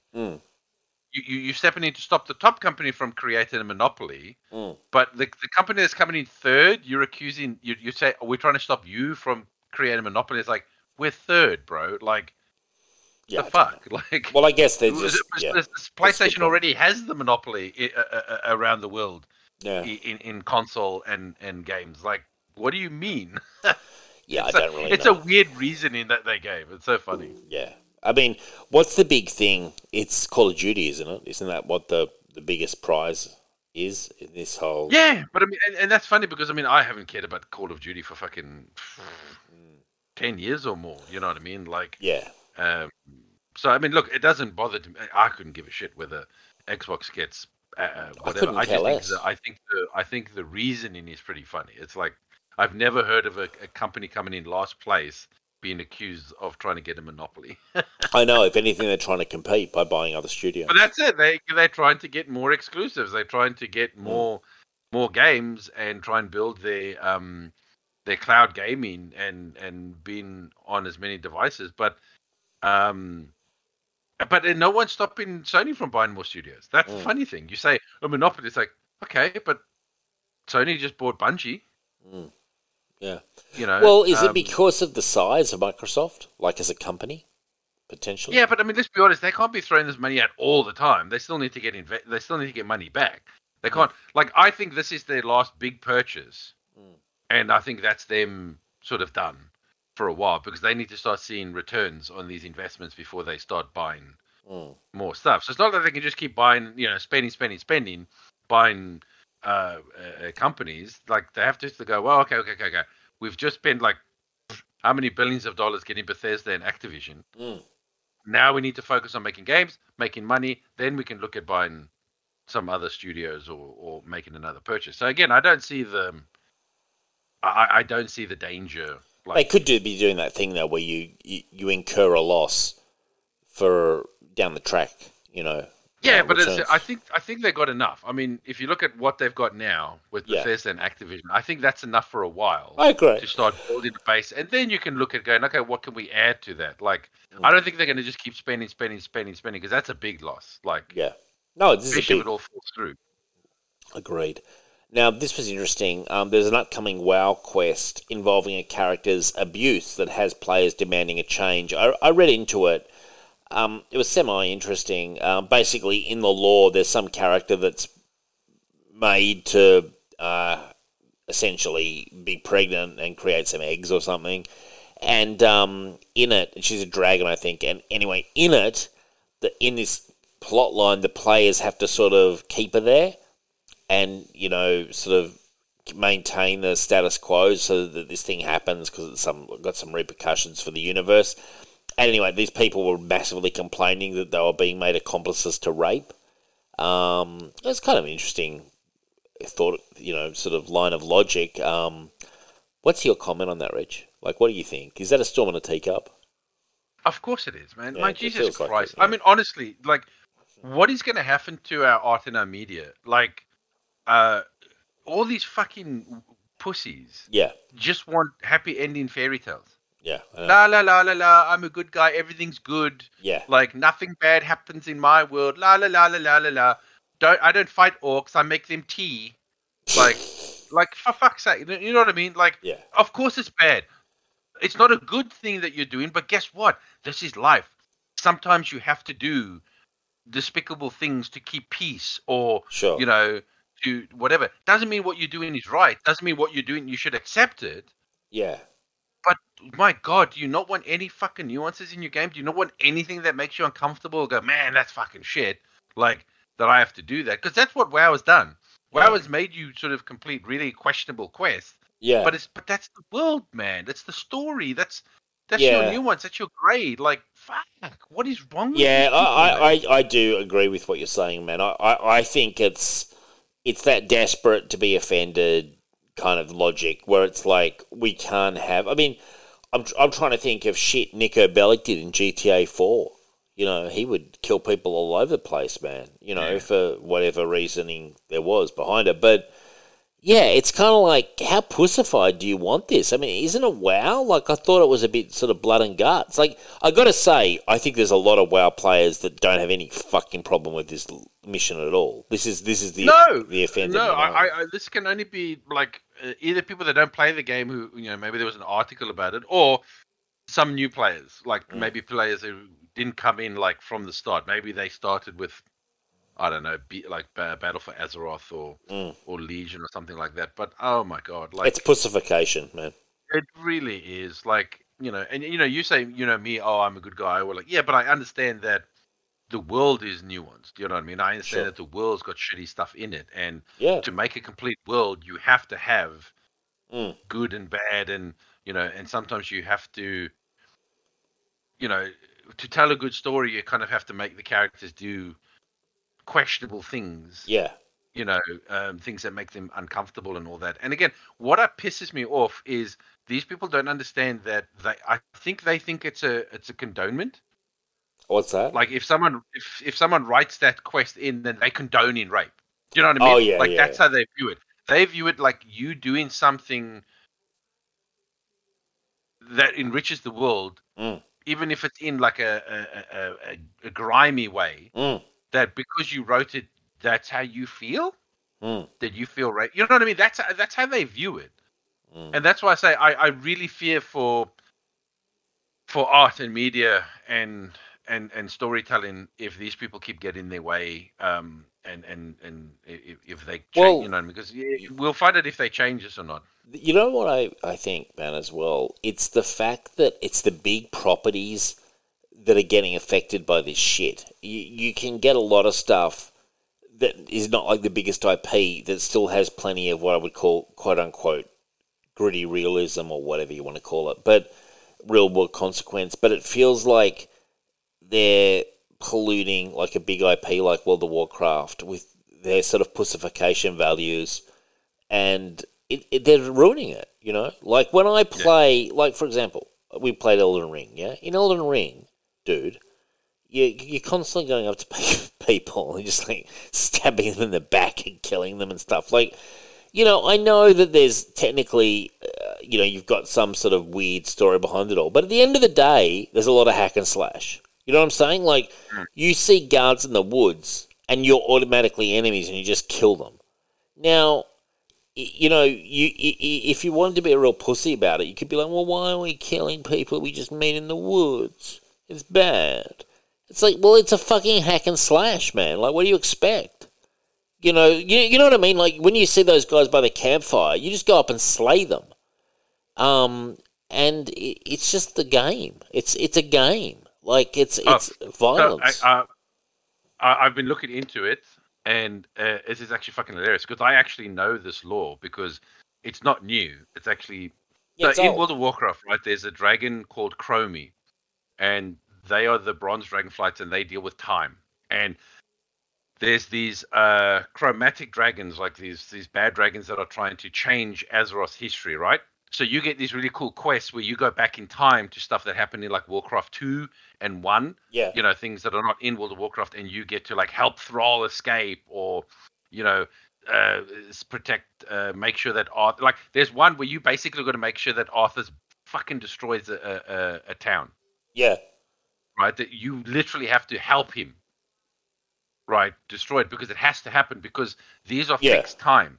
So you're making sure that this shit happens, otherwise time breaks. Is altered, yeah.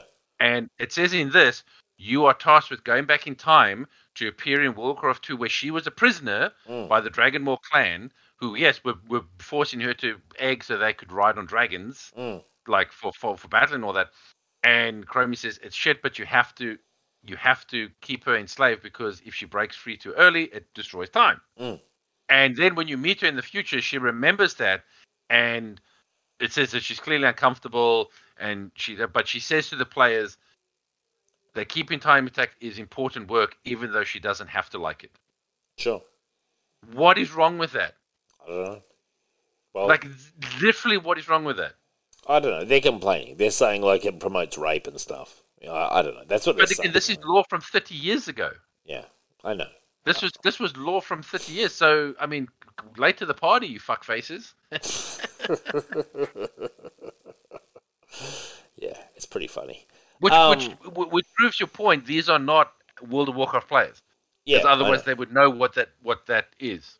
Yeah. And yes, you're not supposed to feel comfortable with it. That's the point. No, I know. You are letting someone who is a good person, someone you know, someone who has helped you, you are having to let them endure that, because you're trying to save time. But it's not the first game to have moralistic choices. Yeah, and, I mean, to complain about that, oh my god. Yeah, like there's plenty of games where the different choices, and sometimes it's like a Sophie's Choice kind of thing, or whatever you call it, where you've got two unpalatable options and you have to choose one. Like, that's kind of part of the game.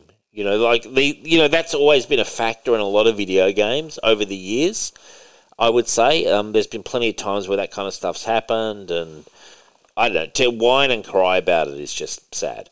Now, speaking of people who love to whine and cry, Kevin Smith, he confirms his acquisition of an intent to publicly review Joel Schumacher's unseen cut of Batman Forever. Can I just say, what a fucking loser this guy is. Like, okay, he got his hands on a cut, but the way he has to announce it, like, he's going to publicly review it, and I'm sure he's going to be sniffling and sobbing his way through it as usual. What a jerk. I just think he's so desperate for publicity. What do you think, Rich? Of course he is. It's just like... Yeah, he's desperate for a bit of spotlighting in. Yeah, it's just like, oh my god, like, please don't, Kevin. You know what I mean? Like, just keep it to yourself. Like, no one fucking cares. How about that? Like, I don't mind the show being reviewed, just not by him. Yeah, exactly. Like, I'd watch it. The movie, I'd watch the movie. I'm not going to sit there and watch Kevin Smith's, like, I'm sure overly fucking, like, hyper emotional, like, shilling review for it. I'm sure. Like, he'll be throwing out so many fucking roses. Batman Forever is not the bad one. I know. I agree. He seemed Batman to and Robin. I mean, if you had an unseen cut of Batman and Robin that maybe fixed it or made it a slightly better movie, I might be interested in that. But as it is, Batman Forever is fine. Yeah, like, totally agree. I don't need it. I don't need an unseen, uncut version of that. And you don't need sniffly, sobby Kevin Smith, like I'm sure stoned you'll out of his try the brain. drop. Yeah. James Gunn was commenting on Superman's trunks. He was being asked if Superman was going to be wearing his trunks in the new movie, Superman Legacy. Undecided. We are doing incredible amounts of concept art now with both, and we'll use whatever version looks best. For me, the most important aspects of the character go beyond trunks. True, but he should also be a politician with answers like that. You know? I mean... Well, he does. Well, yeah, he doesn't want to commit to anything. Doesn't want to commit to anything. I know. Or he's already committed, but he just doesn't want to say it because he just doesn't want to piss people off. Because, Exactly. again, no matter what you do, you're going to get people for and against. Exactly. So, 100%. Rather just say, oh, we haven't made up our minds yet. We're still testing it out until the movie comes out. Yeah. It's almost a shame. But you know what? I will say, I was just thinking the other day because I saw some promotional, I saw some photos of the mask. What was that show? Gotham Knights, I think it is. I got cancelled after one season, by the way. Yeah. Well, I knew it was. I mean, it looked like a shitty show. But I think they had the Court of Owls in it. And I saw some pictures of the masks, and I thought to myself, my God, that looks so fucking goofy. Yeah. And then I went and looked at pictures from the comic, and I was like, some things just look better drawn because you can control the lighting, and there's details you can add or leave out to make it look cooler. And I think that's the problem is that, and I do understand, well, Superman's trunks, yes, it looks really cool. In a movie from the 70s, like it looks fine, and it looks fine in a comic book because it's a comic, you can draw it a certain way. Even looks fine on a figure. Even looks good on a figure. Yeah, you know? So I'm not averse to them not having the trunks, but I mean, if there's a way to pull it off with the trunks, I would hope that they would do it. But I understand that some things just can look a bit goofy. Yeah. In live action as opposed to like on paper. Yeah, I agree. It's almost like if they could just. I mean, let's be honest. Batman has never had his his trunks. So, can we really complain if Superman doesn't have the trunks? I know, but with Batman they go the armor. You know. Well, you could give Superman a bit of more of an armored look if you wanted. Well, Adam West had trunks. Adam West had trunks. Yeah, I know, but I'm talking about like of the movies, like Batman from Batman to Batman. Today, they've never had trunks. No, I agree. Michael Shannon, who came back and played, what's the character? Not Jor-El. Oh, Zod. Zod, yeah.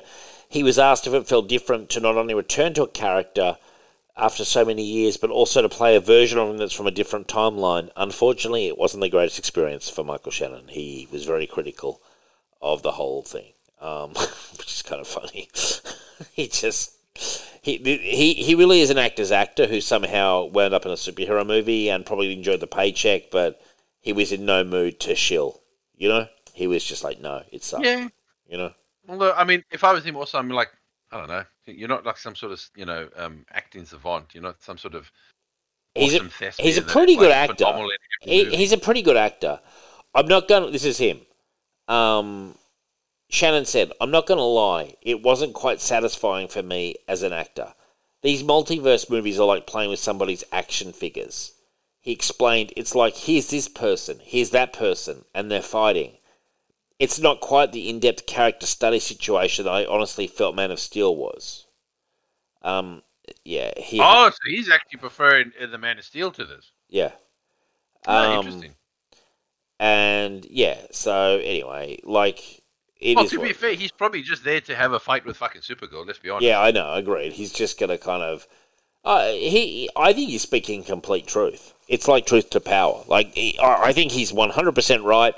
Corporate don't want him to say that shit, but too bad. They got Michael Shannon. He's going to do what he wants, really, at the end of the day. He is a bit of an actor's actor as well. So I saw Anthony Hopkins the other day described acting as Odin as pointless. He basically just pointless, you know? This is I don't know if you want to call it danger, but it's when they go for the serious thespians who turn up for a payday and perform some of the easiest acting of their life, you know? Yeah, but okay, let's be honest. He got cast because of Kenneth Branagh, because Kenneth Branagh is he is a thespian. Yeah. Right? And he's also he's an actor's actor, and I think he wanted good actors, stage actors, you know what I mean? Actors with gravitas, because obviously at the time it was Thor. When he was making it, it was a bit more highbrow, Yeah. kind of not like highbrow, but I mean like the actors were there to put on performances. Whereas when that kind of wasn't making money, that's when they kind of started, going towards the goofy, Marvel-esque sort of route. But I mean, to be fair, also he wasn't there to be the main character, so he was just there to have a booming voice and punish Thor. So yeah, you know what I mean? I almost feel like Anthony Hopkins, like Michael Shannon, I can understand. As you say, he's turning up. Like, firstly, he was offered a lot of money, I bet, and he's like, you know what, this is a lot of money. It's very easy. I turn up. I'm in a fight scene. I don't have to know anything. Just basics. Boom, I'm out. Odin, played by Hopkins, I mean, he had some scenes. I would describe it as very easy acting for Anthony Hopkins. Like, it's almost like, what are you complaining about, Anthony? Like, Sir Anthony, you're a great actor. You're your later years. You turned up. All you had to do was just stand there, have a few scenes, played the father, put on a bit of a stern voice at times. Do you remember like the scene where he's having where he's banishing Thor? Yeah. And he's like, "You're a rude, vain little boy." Like, that's great acting from him. I felt it like, fuck. No, shit, he was like, good. That's what I'm saying. You know. But I think with Anthony Hopkins, I mean, this is a guy who's got all the skills at his disposal, even in his later years. He could go right through all the gears. I mean, also, but come on, like, but let's not call an apple an orange. Like, it's Marvel movies. Yeah. Like, you're not coming into. It's not King Lear. It's not King Lear. It's not, it's not Richard the Third. You know what I mean? Yeah, you know what I mean? Yeah, it's, are there themes and all that? Yes, but it's light themes. It's not, it's not in-depth themes. So, call a spade a spade. Let's not pretend what you were doing was... And you're part of the marketplace too, Anthony. Like, I mean, these things, I'm sure, pay very nicely. The mansion you're living in, you probably get a lot more money from this than you get for if you went down to and played a bit of Shakespeare. Yeah, you're earning big money. I don't know. I do like it though, because I've often said I say Anthony Hopkins, I'm sure you were paid well. I say this all the time. I actually don't think the acting in these movies is very hard at all.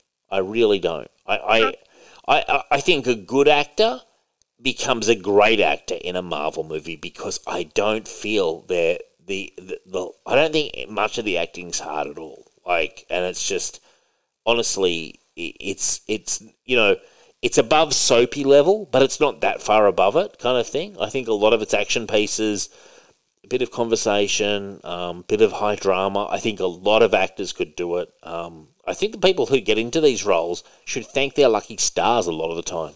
Really, because if you're competent, you can last a long time. But also, he's there because, Chris Hemsworth is not a known actor, right? And neither was Tom. Is it Tom Hiddleston? Who? Is that Loki's name? He was a stage actor in No, but England. my point is that it's like the Star Wars, right? Who's the big name actor in the first Star Wars movie? Harrison Ford? Alec Guinness. Oh, yeah. So that's what they were doing with Thor. The Chris Hemsworth, the Tom Hiddleston, they are the newer actors. Yes. They don't have a big name, but guess who everyone knows? Anthony Hopkins. Yeah. Right? True. So he was there for people to go, oh, wow, Anthony Hopkins is in this. Yeah, he gave it a bit of gravitas. That's what he was there for. To people go, oh, Anthony Hopkins, he wouldn't be in a bad movie. Yeah, no, I agree. No, he gave it a bit of gravitas, as did Kenneth Branagh in directing the first one. Yeah. So, let's be honest, that's what you were there for, Anthony. You weren't there for your acting. You were there because of your name recognition and your pedigree, to give people like a name that they knew in the movie. And can I say this? Has that not always been part of the cliche and deal with the devil with these highly accomplished British stage actors, going back to Laurence Olivier? They're very, very gifted actors. Richard Burton on the stage, when they come to do the movies in America, part of their appeal is they're very well spoken. They can play range. They can often play villains very well, etc., etc. Anthony Hopkins, although he'd been in movies, what really made him famous was Silence of the Lambs. You know? Yeah. That was the movie where he went from being a stage legend, or whatever you want to call it, into an international global star and has never... Stage is seen as gourmet. Yeah. You know, if you want to break it into food, and let's say American movies or just you sort of run movies is, let's call them steakhouses. That's true. Imagine you feasting on what you consider gourmet for like a month or a year or whatever, and then you come. Of course, you're going to feel like, oh gosh, Yeah. you know, feels beneath me. Like this is not good food. And like, think of someone else, Patrick Stewart going over to Star Trek. That was a big get, you know. And I know Patrick Stewart had been in movies. I'm well aware of that. But what made him a big star that we know now was Star Trek Next Generation. You know. That's what broke him in the States, you know? So it is. So everyone wins in that aspect, because they can go and do stage work whenever they want to, you know, when it fits in their schedule. Right. And you know what you're getting here now just pays the bills, and guess what? You know, keeps your name in the the zeitgeist. Exactly. Now here's something that really pissed me off. Paul McCartney, who I've long had a contentious relationship with over the years. Have you? Yeah, said on Tuesday that AI was used to extricate John Lennon's voice from an old demo and used in a song which will be released later this year. My response is, fuck you, Paul. And fuck you, Yoko, for allowing it too. I think it's disrespectful. You're using AI now. I predicted this. Aren't you the one who keeps saying, can't we use AI to make new stuff and all that? Didn't No, you want at one point? I warned of this happening. I said they could do this to Sinatra. I think you were asking for it, not warning. No, I was. I was. But you know what? Now that it's happening, I fucking hate it. And this is the start, man. Because you know what? This is what I don't like. Paul McCartney's trying to make it like, oh, the vocals were too blurred, so we're using AI. That's not John Lennon's voice. That's like the electronic ghost of John Lennon now. John Lennon didn't sing it. You know, it really frustrates me because, you know, Dean Martin, I love him. You know, they're like, oh, wow, we're going to do a whole album. Like, we're going to do album after album of Dean Martin. You could so easily do it. If they can get the voices right, they could do so many albums, but it's hollow. It's empty. You know, it's empty. And it all starts here. And it all starts with Paul fucking McCartney, who's got more money than God, and he wants to have one more fucking hit. And he's hitched his star to a dead John Lennon. It's sad. It's pathetic. Paul McCartney, you've gone down a notch. Jesus Christ, you've written some of the best songs of all time, and you're still wanting to do hits. I think it's a travesty. I'm beyond furious about the whole thing. Rich, your thoughts? Yeah. I don't disagree with you. Thank you. I just think it's funny that you don't give a shit until there's something that you care about. Well, no, I was saying earlier, in a previous weeks ago, before this before Skynet became a full reality, I was theorising, could we not do Humphrey Bogart movies and Sinatra and Dean Martin? But I was also being slightly hyperbolic and kind of facetious. You were kind of also excited about the concept, seeing them again. But and now, that stuff. And I was the one who said to you, mate, that's not a. Now I'm seeing. Not a good thing. Now I'm seeing the future, man, and I'm seeing an electronic future. Oh, now you're scared. It's a nightmare. It's a nightmare. We're living in a nightmare, man. And I'm very tired. And so, you know, I'm not a fan of it. But at the end of the day, if John Lennon's estate, as in Yoko, and Yoko's allowed it, is giving permission, there's not much you can do, unfortunately. I mean, I'm more against people using stuff against maybe public domain without permission or anything like that. You know what I mean? Or if someone they go, oh, well, this person doesn't have an estate or anything. I mean, for God's sakes, I mean, Bruce Willis is like, yeah, fucking use my face, use my voice, do what anything you could to put me in movies, so I can get paid. It's all a bit different. I mean, I'm not a fan of it, but I'm very old school. Like, you know, I'm more than happy to like recast or, you know, if you go, well, we can't use it, we'll just have to do it. Maybe someone who sounds like Lennon, and we'll try and go for that vibe. But I hate that too. Like, what the fuck? Like, John Lennon's dead. Like, it's so needless. Yeah, But no, but look, Dave. Look, whether they had a falling out, whatever, they did work well, and maybe there was a song that they did, and Paul's like whatever. But again, I'm happy for him to get someone who can just not imitate Paul, but just maybe just have the same sort of sound. Like, not that the person's trying to imitate him, but just like someone who sounds similar, who's a singer, just to recapture that. I'm okay with that. Well, Yoko would have to tick off on that herself. She'll tick off anything that makes her money. It seems like it. But also, how much money do these guys need? I believe that Paul McCartney's worth over $1 billion. But also, Dave, that's not fair as well. Just because you're worth $1 billion, you're an artist, you're a musician. Doesn't mean that you just start making music. Real talk, Paul McCartney's voice is a shred. Have you heard Paul McCartney? Maybe he's going to be using AI in his voice too. Oh, Jesus Christ. Maybe he fucking should, from what I've heard. I saw him on Saturday Night Live doing Ebby and Ivory. I almost killed myself. I honestly think it's disrespectful. I think Paul McCartney's basically pissing on the grave of John Lennon right now. And all for the sake of one more fucking hit? Really? At least Free as a Bird, which I enjoyed, was an actual proper John Lennon vocal, which they managed to extricate from a demo. And then they overlaid it with George had a line and Paul had a line and Ringo, drummed. And it was and obviously Yoko ticked off on it and it was cool.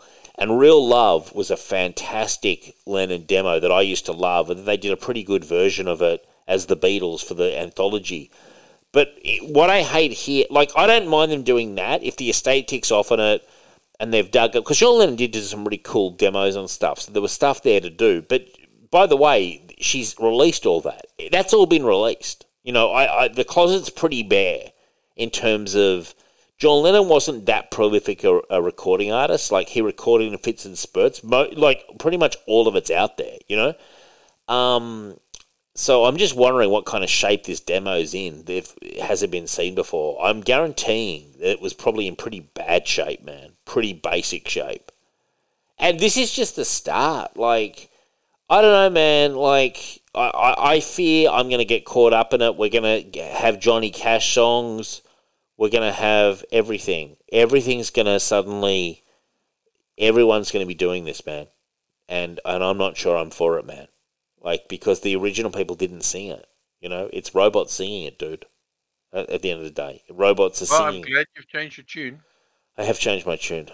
Man, you know what? I think I've woken up to the dystopian nightmare we're in. Wow, I'm alive. I've woken up inside the Decepticon. Dude, that's what's happened. Oh my God. I've woken up. I'm alert. But maybe you've been deceived, Dave, since you're in the Decepticon. Yeah, I don't know, man.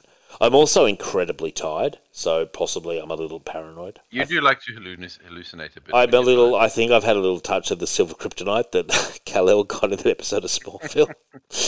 Possibly I'm being a bit dramatic. Possibly. Paul McCartney's after one more, and so Jacko, after one more fucking payday, and everyone's ticked off on it, and I'm treating it like it's the end of the fucking world. But it all fell apart somewhere. Bryan Cranston caused a massive viral incident where he said he was going to be retiring from acting, and people like me were going, no, he can't retire. He's one of the greatest actors ever. Apparently, he's just going to spend 6 months with his wife. He's just taking a breather because he's been so busy that he wants to kind of not retire, but sort of slow down and spend 6 months with his wife on holiday and stuff. And I'm kind of like, let the man fucking have 6 months off. He's been pumping out plenty of product in recent years. Yeah, I didn't realize that was thing. I just read an article saying that he was taking a break from acting, and then all of a sudden I found out that everyone thought he was retiring. I was like, I missed that completely. I didn't know.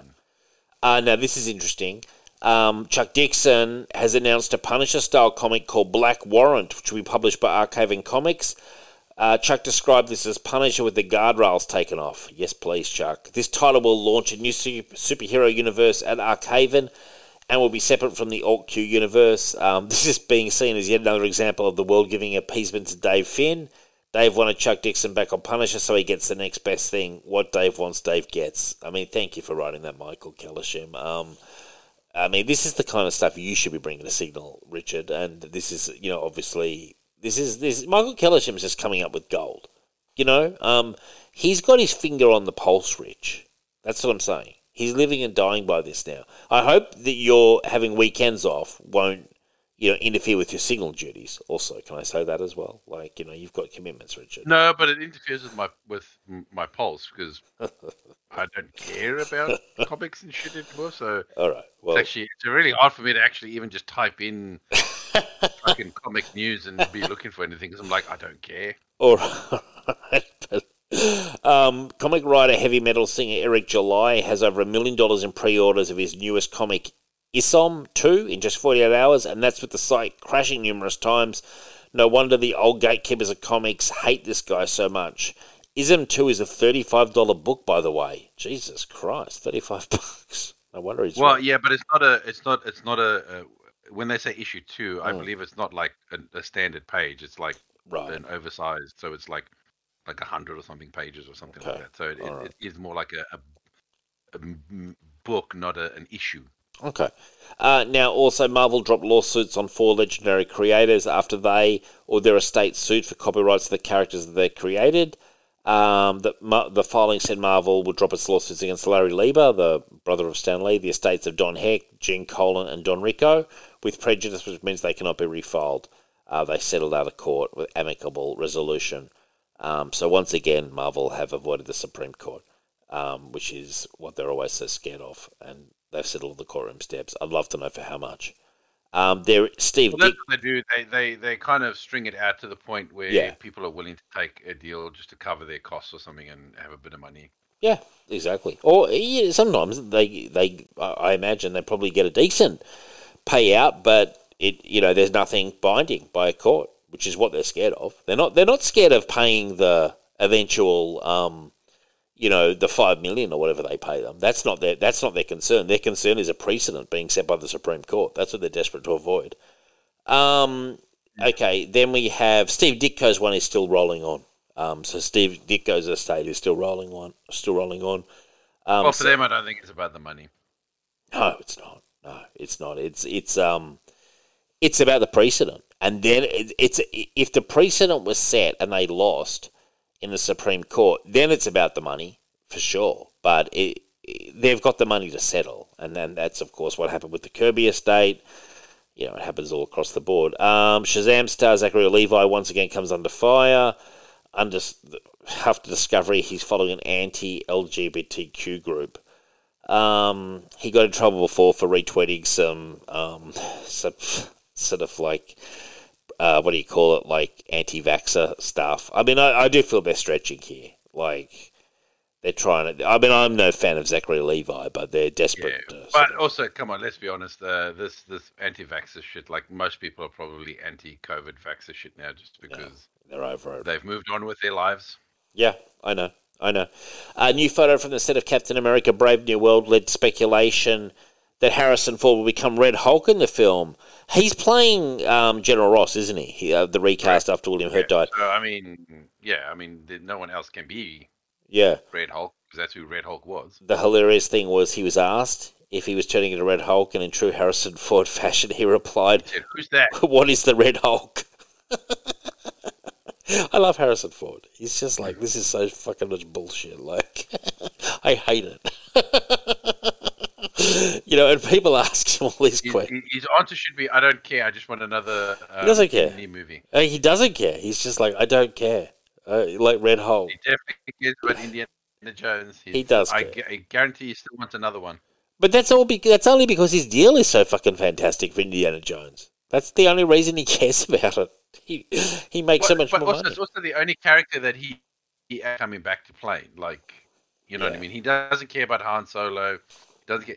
The only character that he cares about, that he's happy to come back and play, is Indiana Jones. He was happy for a while with Jack Ryan. He was pretty good as Jack Ryan back in the day. Did Hunt for but I mean, over the time I didn't hear him chomping at the bit to return. No, it was one of his many hits, one of his many strings to his bow. I wish he'd return for another Fugitive. Fuck, he was good in that movie. I think that's also been the biggest problem with the Jack Ryan stuff, is that there's been too many actors.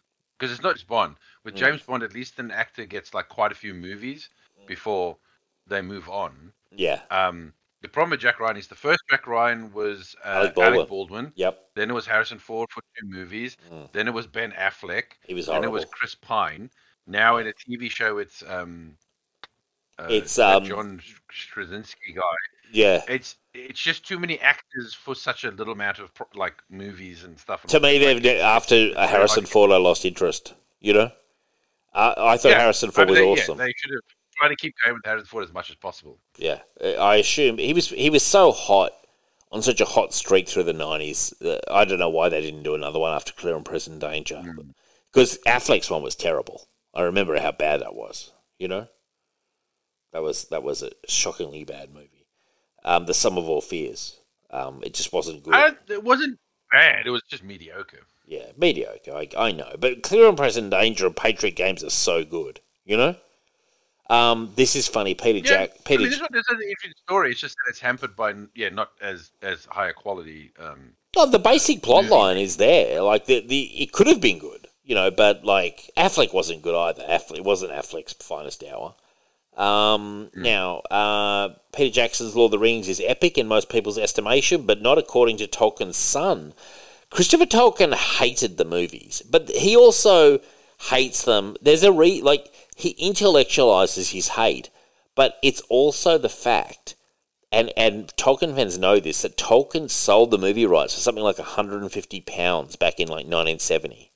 So they never got the money from the movies like that they should have got, nothing like it. And I really do believe that is part of Christopher Tolkien's hatred for the movies, because he says in an interview with the French magazine Le Monde in 2012, he stated the filmmakers eviscerated the book by making it an action movie for young people aged 15 to 25.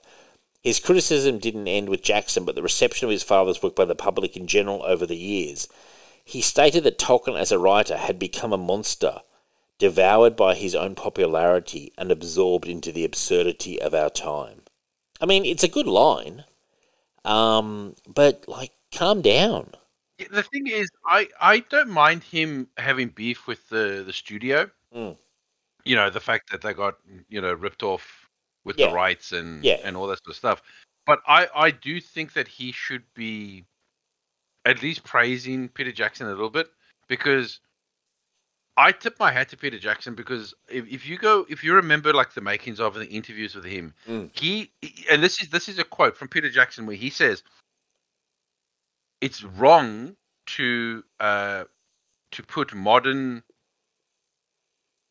what's the word, like allegories or whatever onto Tolkien's work. Tolkien hated, and this is from Peter Jackson's mouth, Tolkien hated that people inferred that his stuff was an allegory for like World War II and Nazi in Germany. They were not, right?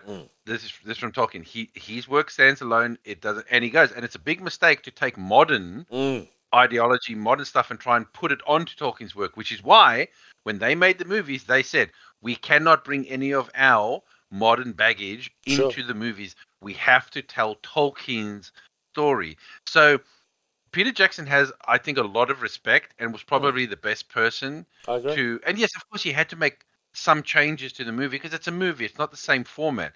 But they did their absolute best to keep Tolkien's work as pure as possible. I agree with you, Rich, completely. I really do. And so I don't have a problem with Chris with him having like an issue with the studios and just maybe the like movies in general because they don't capture. But I do think he should say, but I do tip my hat to Peter Jackson. I think my dad would have liked him, or but he did the opposite. He went to his grave just protesting forever about those movies, and and like honestly, the studio was going, look, the Hobbit movies aren't good movies, but the studio was going to make those movies regardless, and Peter Jackson, I think, did his best there with movies that shouldn't have been made, or at least not made into 3 movies. I think if Christopher Tolkien was taking aim at anything, I would direct it at those movies, because I think they for sure. Those are the cash cow ones. They are. They are. We don't give a crap. We just want to make money off. We just want to make cash And, one thing Peter Jackson did do in those movies was he at least, I think he genuinely loved the Lord of the Rings books and the appendices, and he tried his hardest there to do interesting things. But I think he did an exceptional job with the Lord of the Rings movies. And I mean, having read the books, countless times, and also all the other stuff that Christopher Tolkien, who, to his credit, also did a fantastic job himself in uncovering all the archival stuff about Lord of the Rings. I mean, that was his life's work. So, he did a really good job with that sort of stuff, but he had a very academic kind of way of doing it that was quite challenging for readers, but for those of us who were willing to do the hard yards, it was quite rewarding, but he did not make it easy. It was the way his mind worked. He viewed it as an academic project, and his dry delivery was quite confronting, I'm sure, for many a Lord of the Rings reader who thought that they were going to be getting fucking 10 more volumes of like a fantasy author now would pump the books out like a Robert Jordan or a Raymond E. Feist. You know what I mean? Like there's all, people are like, oh wow, there's like another 12 books. Yeah, you're going to find those books pretty challenging. And believe you me, as a young teenager, I did, and he did a good job. But I also think, this quote was the absurdity of our time. It's like, well, calm down. Like, the world's a lot more commercially driven than when Tolkien was alive. Like, things have just changed. So, inevitably, something as big as Lord of the Rings, which sold many, many books, of course, Hollywood, once they get their hands on it, is going to fucking milk it. I mean, Christ, if you thought the Lord of the Rings films were bad, what about Rings of Power? Luckily, he didn't live to see it, because he would have probably thrown himself off a building, Mm-hmm. I mean, that's where it's like, we are going to milk the fuck out of this now, guys. We're going to go on, things we think Tolkien maybe might have done if he had got around to it. Sure, it's like, vaguely Tolkien. We're going to just imagine what he would have done. It's inspired by Tolkien. Yeah, it's inspired by. I mean, that's like where it's really milking. And by the way, who got the $1 billion? The Tolkien family. That they sold the rights for Rings of Power. That's where they got their big payday. They were like, look, Dad didn't get not Dad, but Granddad didn't get the money for the movie. Let's fucking make sure we get the money for the TV show. And God bless them for that. But when you do that and cut that deal, and by the way, I believe his son is the opposite. So Christopher Tolkien's son is the opposite. He was very full of praise for what Peter Jackson did, and I'm sure he's the one who cut the deal with the TV shows and stuff. So, there's differences in the family there. But Christopher Tolkien, he did have a very academic way of viewing his father's work. He was an academic himself. He saw it quite seriously, Rich, if you know what I mean. Like and he did not want to make it easy for readers. But funnily enough, once he got out of the way and would let Tolkien's work breathe in those books, there's beautiful passages of writing and fantastic passages. He weighed it down with like really lengthy footnotes. He was really fond of long introductions that were almost like a test of a reader's endurance, That was just him. He was just odd like that. So, I praise him in some ways. In other ways, I think, get out of your own way. This was interesting. Friday the 13th, the game is being delisted and shut down. Will still be playable until at least the end of 2024. This is this kind of thing, Rich, where I don't know if you played the Friday the 13th game. It will no longer be able to purchase digitally or physically after December 31, 2023. Is it an online game when they say they're shutting it down? Yeah, it's online only. So right. You can't sell a game if no one's playing it. Like if you shut down the servers, you can't sell a game that requires an online service. So they have that's every fucking game. I mean, that's City of Heroes, that's City of Villains. Like there's been many a game, Yeah. If something's server based, if you're shutting the server down, well then you can't keep selling the game. Yeah. Oh well, it is what it is.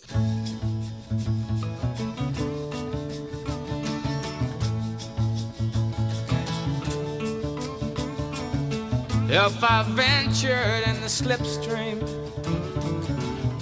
between the viaducts of your dream, where mobile steel rims crack and the ditch and the back road stop, could you find me? Or would you kiss my eyes, lay me down? Silence easy to be born again, to be born again. From the far side of the ocean, if I put the wheels in motion, and I stand with my arms behind me, and I'm pushing out the door, could you find me? Would you kiss my eyes, lay me down? Is silence easy to be born again? To be born again. There you go, standing with the look of avarice, talking to Hugh Ledbetter, showing pictures on the wall, whispering in the hall. I'm pointing a finger at me. There you go, there you go, standing in the sun, darling, with your arms behind you and your eyes before. There you go, taking care of your boy, seeing that he's got clean clothes, putting on his little red shoes. Seeing that he's got clean clothes, putting on his little red shoes, pointing a finger at me.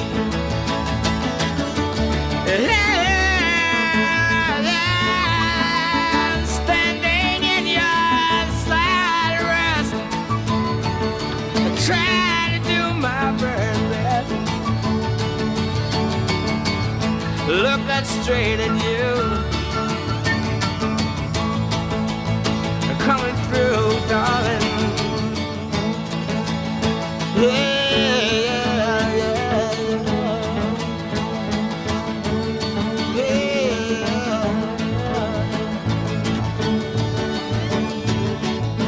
If I ventured in the slipstream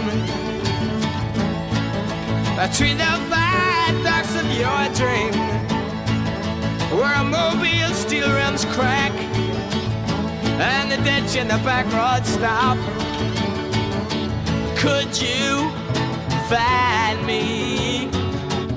Would you kiss my eyes and lay me down? In silence easy to be born again, to be born again, to be born again, to be born again.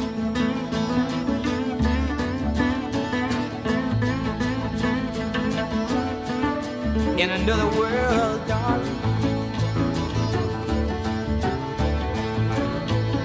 in another world, in another time. Got a home on high, ain't nothing but a stranger in this world. I'm nothing but a stranger in this world. I got a home on high in another land. so far away,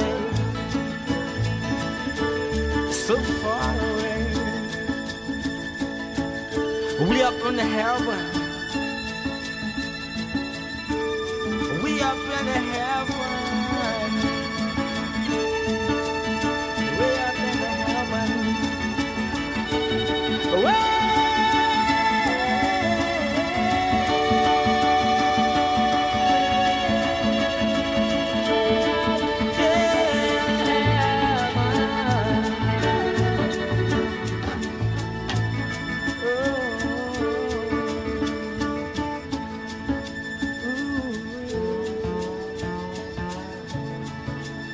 in another time,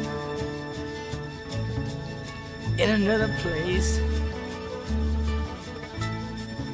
in another time, in another place.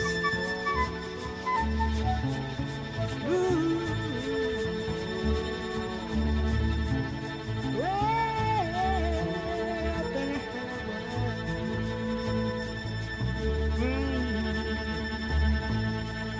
In another time, in another place, in another time, in another place,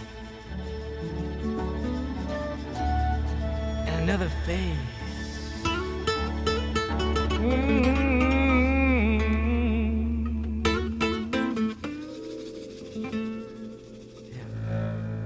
Now, weekly comics. We had 2 weekly comics this week, Richard.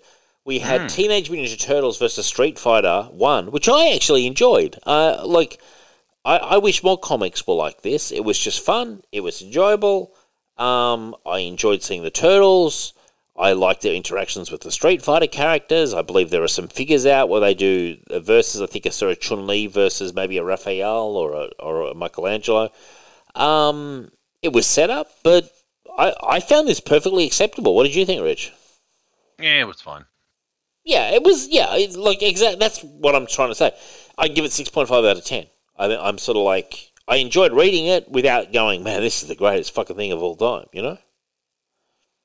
Yeah, I would have preferred a slower start with more setup than just dropping me into like the Turtles are there already fighting, and I'm like, what the fuck's going on? Why are they here? Why is what was the scientist's name? The one that becomes the Baxter spy? Stockman.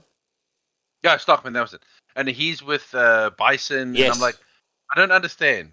I feel really lost. I don't feel like this is the first issue. I feel like I've come. Well, they've done what do they call it, in media res? You know, where they just cut straight to the action. You know?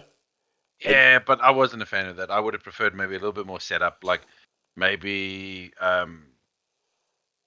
they get lured there, you know, or they chase in Stockman. Maybe Stockman has fled to wherever this is, and then when they get there, they see this tournament, and you know they sign up, and you know then you can maybe, because I mean it literally starts with Raphael fighting Guile, yeah, and I'm just like, I feel lost. But you know what? I hear you, but I also enjoyed not having to put up with the setup. We just cut to it, and everyone's just there, and they know each other, and you just accept it. But know? for something like this, where crossover, I think it needs a little bit more setup, though. I just, me personally, I think if you're doing a crossover of 2 franchises, especially 2 franchises that don't really kind of go together, I'd prefer a little bit of setup of like, okay, what's happening? Although I will say, the Turtles in a fighting game like Street Fighter is actually a pretty fucking cool idea. You know, Well, again, you can play them in Injustice 2. Yes, you sure can, and I have as well. Can I say that? Yeah, so have I. I tell you what pissed me off with Injustice 2, and I've mentioned this before, and you're probably going to get a bit of deja vu, was the removal of Lobo from the fighting roster. That was a mistake. You know? Well, I mean, they removed a lot of characters. Yeah, but why Lobo, man? Why did they have to pick my guy, dude? Why was it just to fuck me? Oh, he was only a DLC character. I fucking loved him, man, and I was annoyed. You know, I loved those games. I'm going to say that right now. I'm ready for Injustice 3. And, you know, I don't give a fuck about the story. I just like the fighting, you know? I know the story, like everyone was evil and stuff. That wasn't really my cup of tea, but I just loved the fighting element of those games. I thought they did them really well, you know? Mm. Oh, man, I mean, golden times, Rich. Do you remember when we used to play... Yeah, definitely golden times. Do you remember we used to play DC versus Mortal Kombat? Remember that on the Xbox 360? Yeah, and Capcom versus Street Fighter. Oh, yeah. Oh, no, sorry, Capcom versus Marvel, sorry. Capcom. Yeah, man, that was good times, wasn't it? Remember how intense I used to get? I used to get super fucking intense. Who was my guy? You're a sore winner, but you're also a sore loser. Big time, big time, man. And you used to take me to school on those games. You were pretty good at fighting games. I used to, which I think annoyed you a little bit. I'd say, fine, I'll pick a character I don't know how to use, and then hand me my ass. And meanwhile, I'm just fucking slaving away. But they were fun, you know what I mean? Like, they were. I miss that. Actually, like that's what I still like about. People are like, "Oh, fighting games are so boring."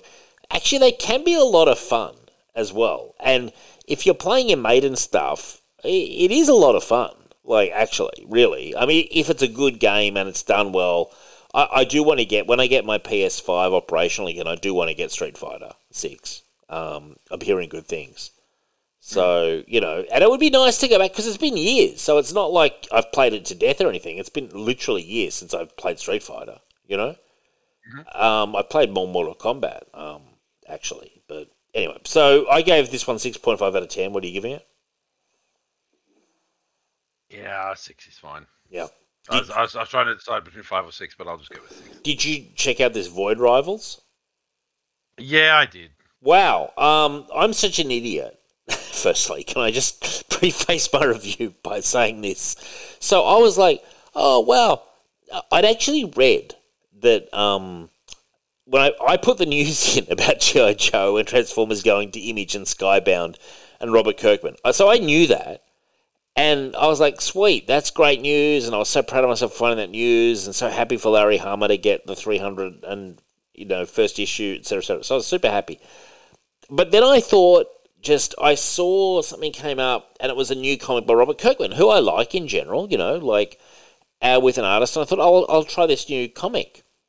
And when, but then I'd completely forgotten that Transformers were coming to Image. It didn't even occur to me. I'm reading this comic thinking, this is kind of boring. And then suddenly this Transformer turned up. And my thought was, gee, I'm surprised you could get away with that and not be sued. That's actually what I thought. And then he went, I'm Jetfire from Cybertron. And I was like, oh, so it's a Transformer.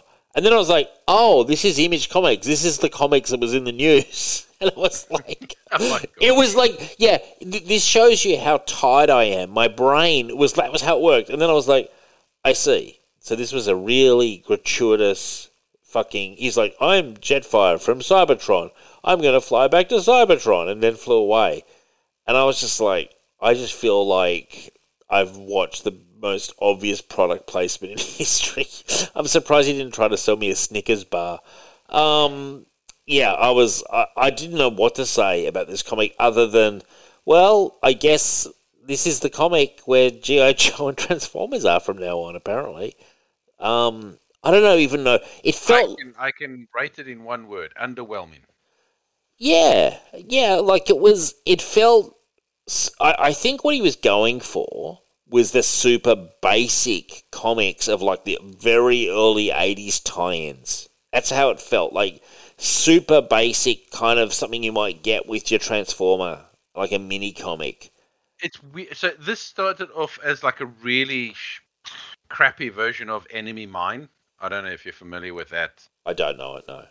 You know, it was the one... well, they've done a few versions, but the one that is probably well known is the one that has Dennis Quaid and...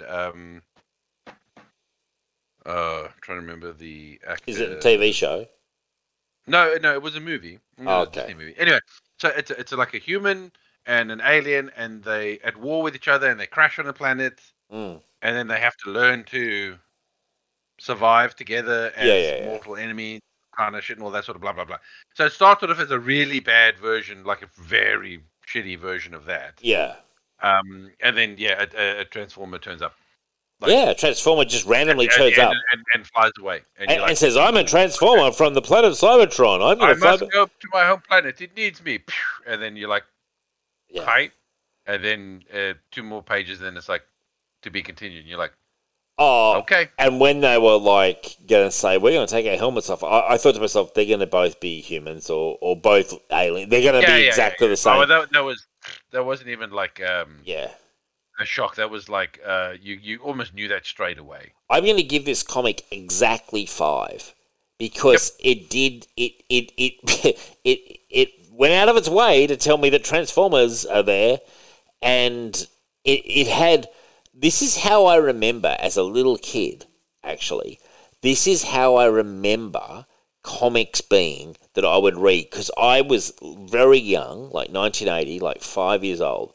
I would read like a comic that was like a tie-in to something, or it might be like a soda advertisement, but it might star Batman. Really basic, you know what I mean? And like it would have the character, it would have the promotional fucking item, and it would have a really basic storyline that as a 5-year-old kid, you're just like, okay, thank you. I get it. You know what I mean? Like, yes, this is good. I'm now a lot older than 5 years old, but this felt like the same sort of thing, just gussied up a little bit, slightly more sophisticated, but basically the same thing. Done relatively efficiently, could have been done a lot better, but it's 5 out of 10 because it's passable, I guess. Would you agree? It's barely a comic. Yeah, I agree. And what was hilarious was, as usual, I just basically thought this was going to be the start of a big new thing that Robert Kirkman was doing, who I in general like, and I thought, I'm going to get on the ground floor of this new comic. Little did I realise it was like the first of the tie-ins.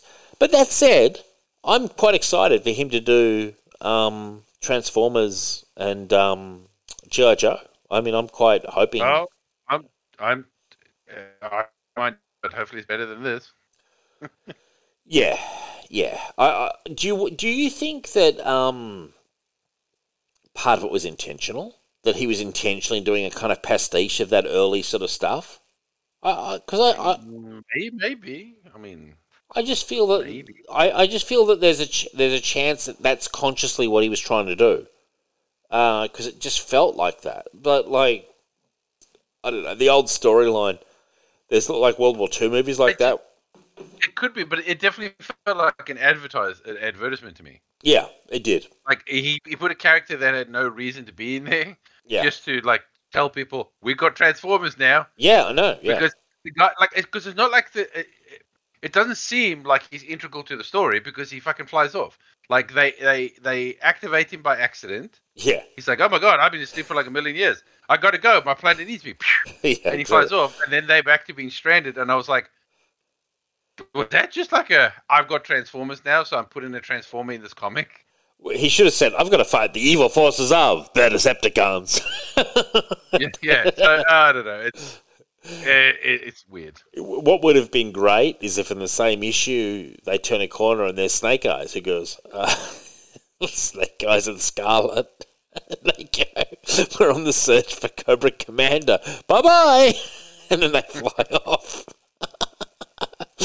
Snake Eyes. Like, and they just leave these 2 idiots on the planet. It reminded me of... It's a story as old as, like, cinema. Like, there's a good movie with a Japanese soldier and an American GI on, like, a desert island, and they have to sort of survive together. Obviously, there's a lot of distrust because this is during World War II. I mean, it's a very, very, very fucking old trope. You know, that's what I called it, that enemy mine. It's that trope of like two enemies that they need each other to survive. They got to get past their distrust. But can I just say, these two got past their distrust in like 2 pages. Oh yeah, like wow, instantly. Like it was just like, we hate you so much, but it was done so poorly. Like, in that movie I'm thinking of, the distrust that these American GI and the Japanese soldier will kill each other is massive. You know, like, it's huge.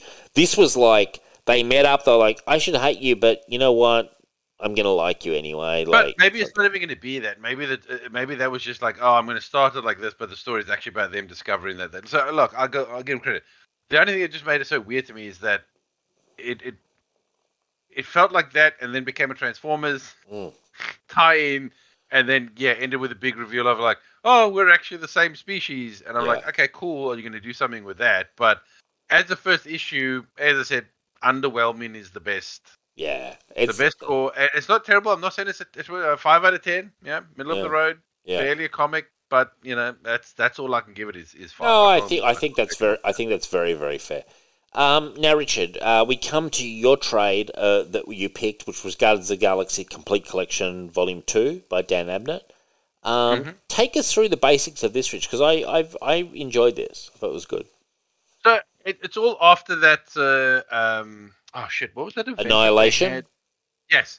So it's all after that Annihilation stuff and all that. You know, the cosmos has changed and all that. They've formed the Guardians of the Galaxy kind of thing and all that. Thanos has been killed.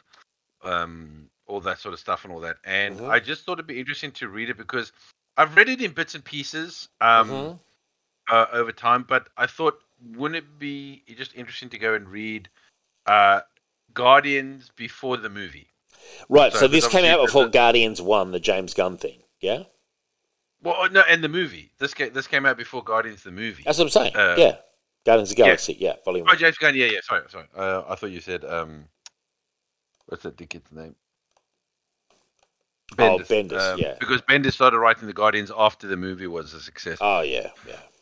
But yeah, so this is pre-movie, so it's not like a super set roster. In fact, the Guardians is actually a much larger sort of roster and team in these books because you've got Mantis, you've got Bug, you've got a guy called Jack Flag, but you've still got Gamora, you've still got Drax, you've got Rocket, you've got Groot, you've got Moondragon, you've got who I recognise. The chick that used to be Captain Marvel, but now goes by like Martyr or something like that. She's like the Agent of Death, blah blah blah. So it's a much bigger roster. And then they've even got the one of the other Guardians. I think this was the team that was first called Guardians of the Galaxy back in the day. It's that astronaut from like 3,000 years in the future that has Captain America's shield. Major Force or something was his name, wasn't it? Major Force and all that. And, you know, Starhawk comes in and you do get to meet the other. They kind of have a time story there where they actually go and meet the other Guardians of the Galaxy from like the future and all that. It was cool. It's all interesting. And Adam Warlock's in it. And there's a big war happening between the Shi'ar and the Kree. Yes. And Adam Warlock is trying to prevent it, but they can't. And then he does something which leads him to become the Magus. And he looks like he kills a bunch of them. And Kang comes in at one point to try and stop, Magus and help stop that. And then how far did you get? Did you finish it or where did you stop? I got very deep. I got well into Kang's storyline, and I literally ran out of time. But I'm going to because one of the big reveals at the end of this is one of them is tricked into reviving Thanos. Cool. So, no, I didn't get that far. I probably got close to that. I got to say, I am on record as in general hating Marvel Cosmic, but if I'm going to read Marvel Cosmic, this was pretty good, actually, and I trust Dan Abnett. He did fantastic Legion. He's done a lot of great Warhammer.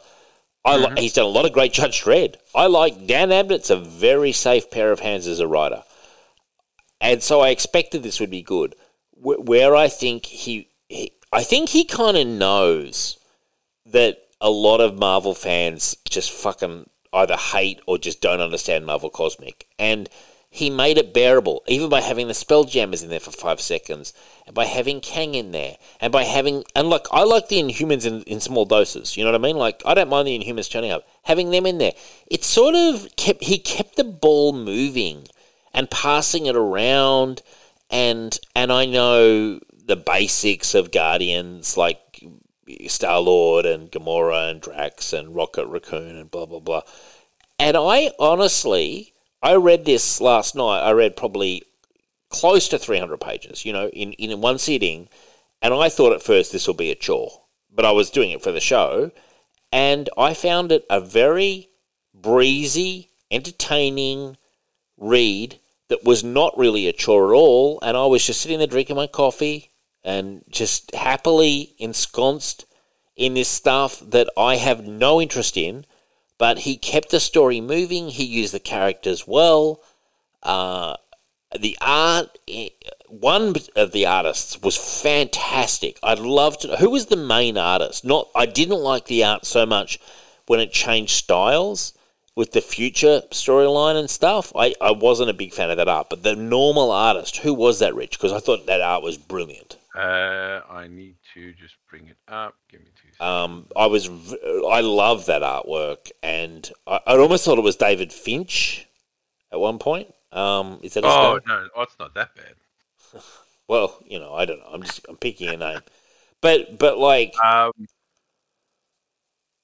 So I'll tell you now, because they do have two artists, because they've got the ones that is like what's happening in the present, and then they change the artist for when it's happening in the sort of the past. And I will get it now. I'm just finding my book.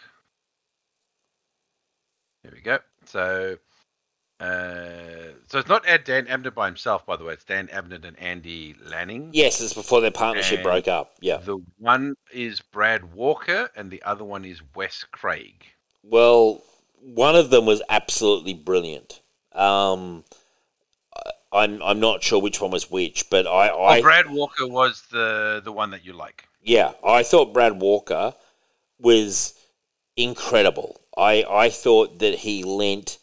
He made me care about characters that, Richard, I do not care about. Like I barely know. You know what it reminded me of reading this? It was like when I was reading those Defenders by J.M. DeMatteis. Characters that, like, I either don't know or just don't care about. It's take your pick. And the storyline was so good. I was so invested in that, and I'm not as invested in this Marvel cosmic stuff, but it's similar.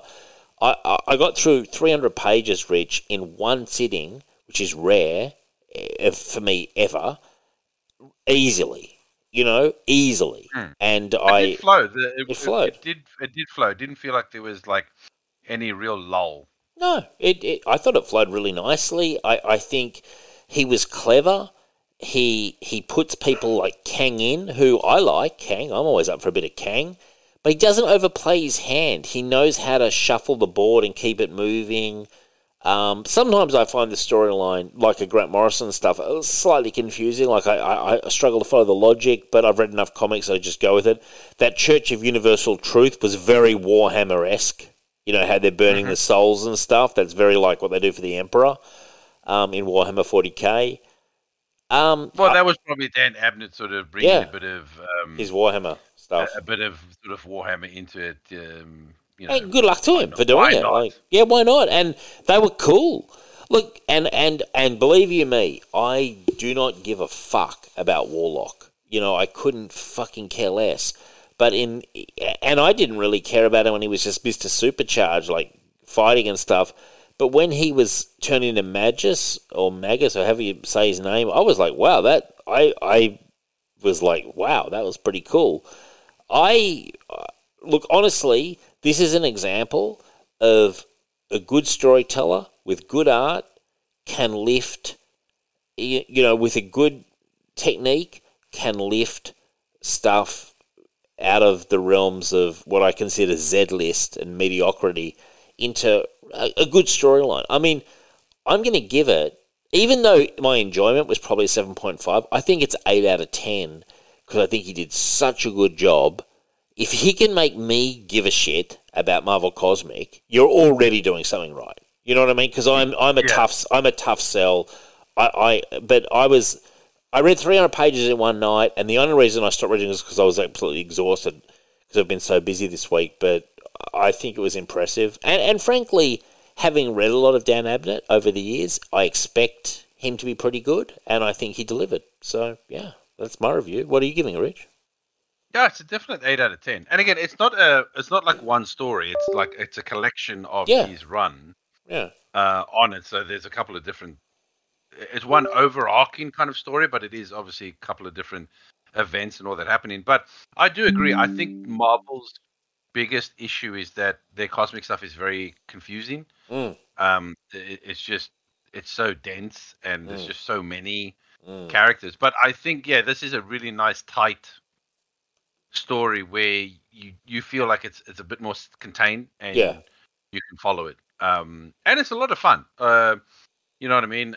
It's a good team. And what I find so fascinating is how more competent Peter Quill is. I always forget because I have read in the past that... Oh, yeah. He's not the slacker, massive slacker, Yeah. Well, I mean, he's not like, James Bond or anything like that, but he's nowhere near as goofball. Although, can I say, I know this is not the artist's fault. I much prefer the more civilian clothing that he wears now to those uniforms, So basically, that was his original. So the uniform they all wear is actually his uniform. Right. As Star-Lord, that was actually his uniform. Do you know who created Star-Lord? Do you know who created Star-Lord? Have a guess. Have a guess. We've had him on the show. Have a guess. Oh, fuck, I should know this, man. He's a legend. He's a legendary guy.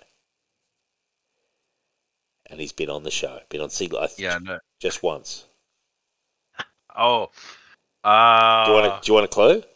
He also wrote like landmark Batman. He's probably better known for his Batman. And Captain America. But he did create Star-Lord. You may not get it. He also created Mantis. Engelhardt. Yes. Well done, Richard. Well done, my friend. I'm trying to think of... I'm sorry, I was going through all the people we've had on the show. Yeah, like, oh, wait, no, we've had him twice. It's a hard one because you didn't ever hear him connected to it. But yeah, he did create Star-Lord and Mantis, actually, I think. Yes. And he said that when he bumped into James Gunn at the premiere, he said, "You've done something with Mantis that I never anticipated, but thank you for the check." Which I think's funny. He's just like, you ran with it and you complete your own direction, but, whatever. Like, cool. I still got paid in the end, so... Yeah, we're all winners. And his Star-Lord was radically different. He's apparently his Star-Lord. I've not read it, but it was his Star-Lord is that really way out there 70s, like, super druggy sci-fi cosmic, if you know what I mean. Like, it was completely different to the Star-Lord we all know and love now, that was popularized. Certainly, James Gunn dumbed him down a lot, into an everyman character. I think they were trying to make them all kind of... I mean, because let's be honest, the Drax in the movie is not the Drax from the comic. Like, no. You read this comic, that Drax is nothing like Batista's Drax. Can I ask a question? If I read Guardians in Bendis or even more recently, is Drax like he's in the movies now? Like, no, actually, I don't think they play him that stupid in the comics. Right. Okay. Yeah. I tell you, Gamora. Not even Bendis, I think, plays him that stupid. Yeah. Gamora is not in this as much. She is in it, but she's certainly not as central a player as I would have expected. Like, she's in it, but she doesn't get that many moments to shine, from what I saw. No, well, again, she wasn't a massive member of Guardians at that time period, I believe. Again, the roster was bigger, and I think she was also kind of running around with Adam Warlock a bit as well. Like, she kind of comes and goes. She's kind of doing her own... And so is that who, when she gets killed, is that who he's mourning, Star-Lord? Because he was kind of mourning someone when she got, like, a massive sword put through her. And I was like, is he mourning her or is he mourning someone else? Because they didn't seem to have any scenes together. The person who got the sword put through them was the martyr chick, the chick that used to be Captain Marvel. Yeah, but so did Gamora. But I think he was mourning them all because what they thought was that Mantis, Cosmo, Martyr, Gamora, and Major Victory were killed by Mages. Right, so he was mourning them all. Because I was like, is he mourning Gamora? Because they didn't really have any scenes together, so I wasn't sure. No, in this period, Gamora is actually the ex-lover of Richard Rider, Nova. Right, She okay. actually has more of a thing with him in the comics than Gotcha. she's not really her and Peter are not really a thing in the comics. Right. And can I say, like the movie. when Guardians came out, the movie, and then Bendis got it, Jesus, and I read quite a bit of it, or at least I read 6 issues. Can I just say, as I was saying to you last night before the show, there's a million light years of difference between what Abnett's doing and the ambition of Abnett's story and the fucking mediocrity that was Bendis' story. You know? Well, the difference is Abnett can weave action in between the talking. Yeah. And sometimes he even weaves the action while talking is happening. Yeah. Whereas Bendis has to have people standing around talking first. Oh, God, his Legion. His Legion is the worst for that. Seriously, dude. I'll never forget, whole massive pages of just speech bubbles. Just so much. And you're just like, oh my God, could we have a story? Really, honestly, it was the worst. I would actually say, I will say this, Bendis' Legion is some of the worst comic book writing that I have read by someone who is at least qualified, kind of not a beginner. It was awful. It's someone who's awful. supposed to be better, is the way I look at it. Yeah, and it was just so bad. And it was almost embarrassing is how bad it was. And having read his Guardians, that is juvenile, bland bullshit compared to this. Dan Abnett. I mean, Dan Abnett's a good writer, honestly. And his Legion, his Dread, Jesus Christ, pretty much everything he's touched, he has a bit of a golden touch, and he's solid, man. He's just solid. He's solid. He's a solid storyteller, and that's a commodity that I value so highly. And sometimes I wonder why the Dan Abnetts aren't given the Supermans, and that kind of stuff. Well, that's that expression, if everyone wrote like Grant Morrison, then Grant Morrison wouldn't be special. You know what I mean? Sure. So you can't have every writer trying to do the thing. Sometimes you just need someone who tells a good, fun story. It can be a bit intricate, but it doesn't have to. You know what I mean? It doesn't have to be like, oh my God, top 100 fucking books of all time kind of shit and all that. It just needs to be fun, and because there's so many comics, right? Don't read any of them now, but there were so many comics back in the day. You were just looking for something to entertain you. Do you know what I mean? When we were collecting comics, I wasn't looking for fucking greatest comic ever written. No. I was just looking for fun, man. I was just looking for something that's entertaining that I could read and go, I enjoyed that. And every now and then you'd read something where you were like, well, that's top shelf. But a lot of stuff was, this is entertaining. But when something came along like that, it stood out more. Yeah. Because you were like, fuck, this is brilliant. But I didn't need every comic to be brilliant. And that's why I get so annoyed with comics today. Because I'm like, I don't set the bar that high. I'm not expecting fucking, you know what I mean? I agree. What's the best comic, every comic. I just give me a 6 out of 10. And I'll be like, that was enjoyable. Yeah. Give me competence. Anyway, look, I'm going to give this an 8, and I genuinely think it's a good read. I will say this. If you don't care at all about Cosmic, I would never have read this without the show, but I'm glad I read it. You know what I mean? And so you kind of owe it to yourself. If you're a Marvel fan, you honestly will have a good time, even if this doesn't feel like it's your cup of tea. That you've got nothing to lose by giving it a read. Dan Abnett is very solid. And can I also say, honestly, I recommend his Legion because it's better than this, because I think the characters are also better, and his Legion is excellent. Excellent. So I give a recommendation to this. Oh, yeah, but you've been doing Legions. Obviously, I picked this because... No, I'm glad you picked it, man, because you picked something that was outside of my comfort zone, but with someone that I'm like a trusted hand. And I was like, no, I enjoyed this, man. I'm glad you picked this. Because that's the only reason that I picked it, because I was like, well, it's Dan Abnett, so I think it's a safer bet. It's a safer bet if it's Dan Abnett, because if it wasn't Dan Abnett, I think you'd have been like, I'm not interested. I would have struggled. But what are you giving it out of 10, Rich? Yeah, 8 out of 10 as well. Yeah. As I said, it's I think that's a good score because it's an overall thing. Obviously, I mean, there's some issues that as you said with art or whatever, it's not that good. But overall, I mean, 7.58 I think is reasonable score. Yeah, definitely. The one caveat I would have is that second artist wasn't my personal cup of tea, but I still found the story interesting. Not personal, but he was still good. Like it was still good art. It's just that it was so. I think the problem is that it was just so jarring. It was very jarring. The problem is when you go from two very different art styles. Yeah. Because the second art style was very similar to oh shit! I got to remember the artist because he's almost like a TV show cartoon. He's done some Green Arrow. Not Scott McDaniel. He did a lot of Nightwing.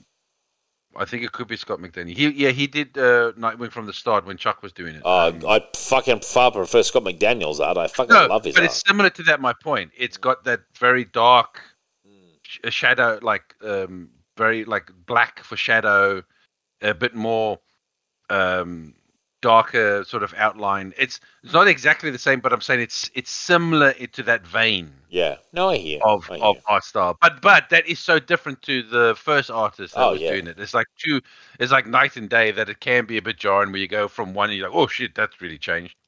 I totally agree, Rich. Well, the good news is the Aussies took a third wicket just at the close of play of the first session, so we've got the English on the ropes, Rich. So I mean, the score updates will keep coming for Signal of Doom for the next couple of months. It's 11 wickets. You can't be having them on the ropes every time you take a wicket. 124 for 3, Rich. We're into the middle order now. Yeah, I wouldn't say that's the ropes, Dave. Yeah, well, it's heading towards the ropes. It's heading towards you've maybe got a bit of pressure on them, but I wouldn't say it's the ropes. You think I'm death riding them a bit? They always say... You're like, we took our first wicket. They're on the ropes. They always say, add 20 runs and 2 wickets. If you can do that, add 20 runs and 2 wickets to the current score. And that's, then we'd have them 5 for 144. I'd be very happy. Look, if you had them, like, say, I don't know, 80 for 3, I'd say you definitely got them on the ropes. But, sure. I mean, 120, I mean, you're doing well, but I wouldn't say they're on the ropes because they just need one good session and they'll be over 200. So got to bring on the pace, man. Bounce them out. Yeah. Bounce them out. Maybe get a bit of leg side body line going. Yeah. You've heard me before, Rich, haven't you? You've seen me in the middle of a World Cup. Gets pretty brutal, some of my commentary. Well, it's easy for you to be brutal because you're not the one out there doing it. Facing up. Yeah, I know. No, all credit to them for doing it because it would be difficult. Okay, now look, please, we've got a Patreon. I really want to build up the Patreon numbers. We're going to do a Cinema of Doom, Rich. I'm thinking of, at some point in the next couple of weeks, if we can do this Ninja New York thing, this movie, if you'd be interested. Yeah. So we're going to do that. It looks like stupid fun. Yeah, it looks like why not? A bit of fun. Let's bring it back to basics. So we're going to restart a bit of Cinema of Doom. Dion's also going to do some in the near future as well. So there's stuff happening. But I do want to thank the Patreon listeners and the normal listeners, the regular listeners, I should say. We're all normal. Some of us more normal than others. Some of us are inside Decepticons, man. Some of us are inside Decepticons. Some of us certainly are on drugs. I mean, in Decepticons. And the Aussies are on top. I mean, all's right with the world. You can join the Patreon, patreon.com/Signal of Doom. We're proud members of the collective. We've got shows on there like Ghost Spider Groupies, Into the Night, Last Sons of Krypton, Capes and Lunatics. I am doing the final reveal of the Clone Saga this weekend with Phil and Ray. And can I just say, Lilith and Phil, they do a fantastic job on their Capes and Lunatics. It's called Salty and Petty. They're sort of spin-off podcast from Capes and Lunatics. A lot of cool stuff. I'm obviously a big fan of this Toy Anxiety. I've discovered a new lease of life, Rich. Have you noticed how happy I am this show? I've been actually, I think, feeling a good mood. Apart from when I got really paranoid about the robots, just that brief moment. Yes, overall, I'd say you have been. I've been very happy, man. I'm in a good mood. Partly it's the Ashes as well. I mean, I really feel we've got these fucking English on the ropes, man. You do get a fire up your butt when the Ashes is on. Yeah, I do love it. I do love it, man. Any final thoughts you'd like to say to the audience, Rich? No, just the same old shit. And can I say that next week we're going to be doing Transformers and G.I. Joe? That's from the late 80s. Yes, you want to do the crossover. The crossover miniseries, the original one from the late 80s. So that will be next week's Trade of the Week. Apart from that, I want to say thank you and good night. Good night, all. Absolute killer show, Rich. I feel like I am a Decepticon. I mean, I really do. I mean, I feel. Why not? You seem to align with all yes, evil, all their values, totalitarian, fascistic. Yes. Groups. Yes.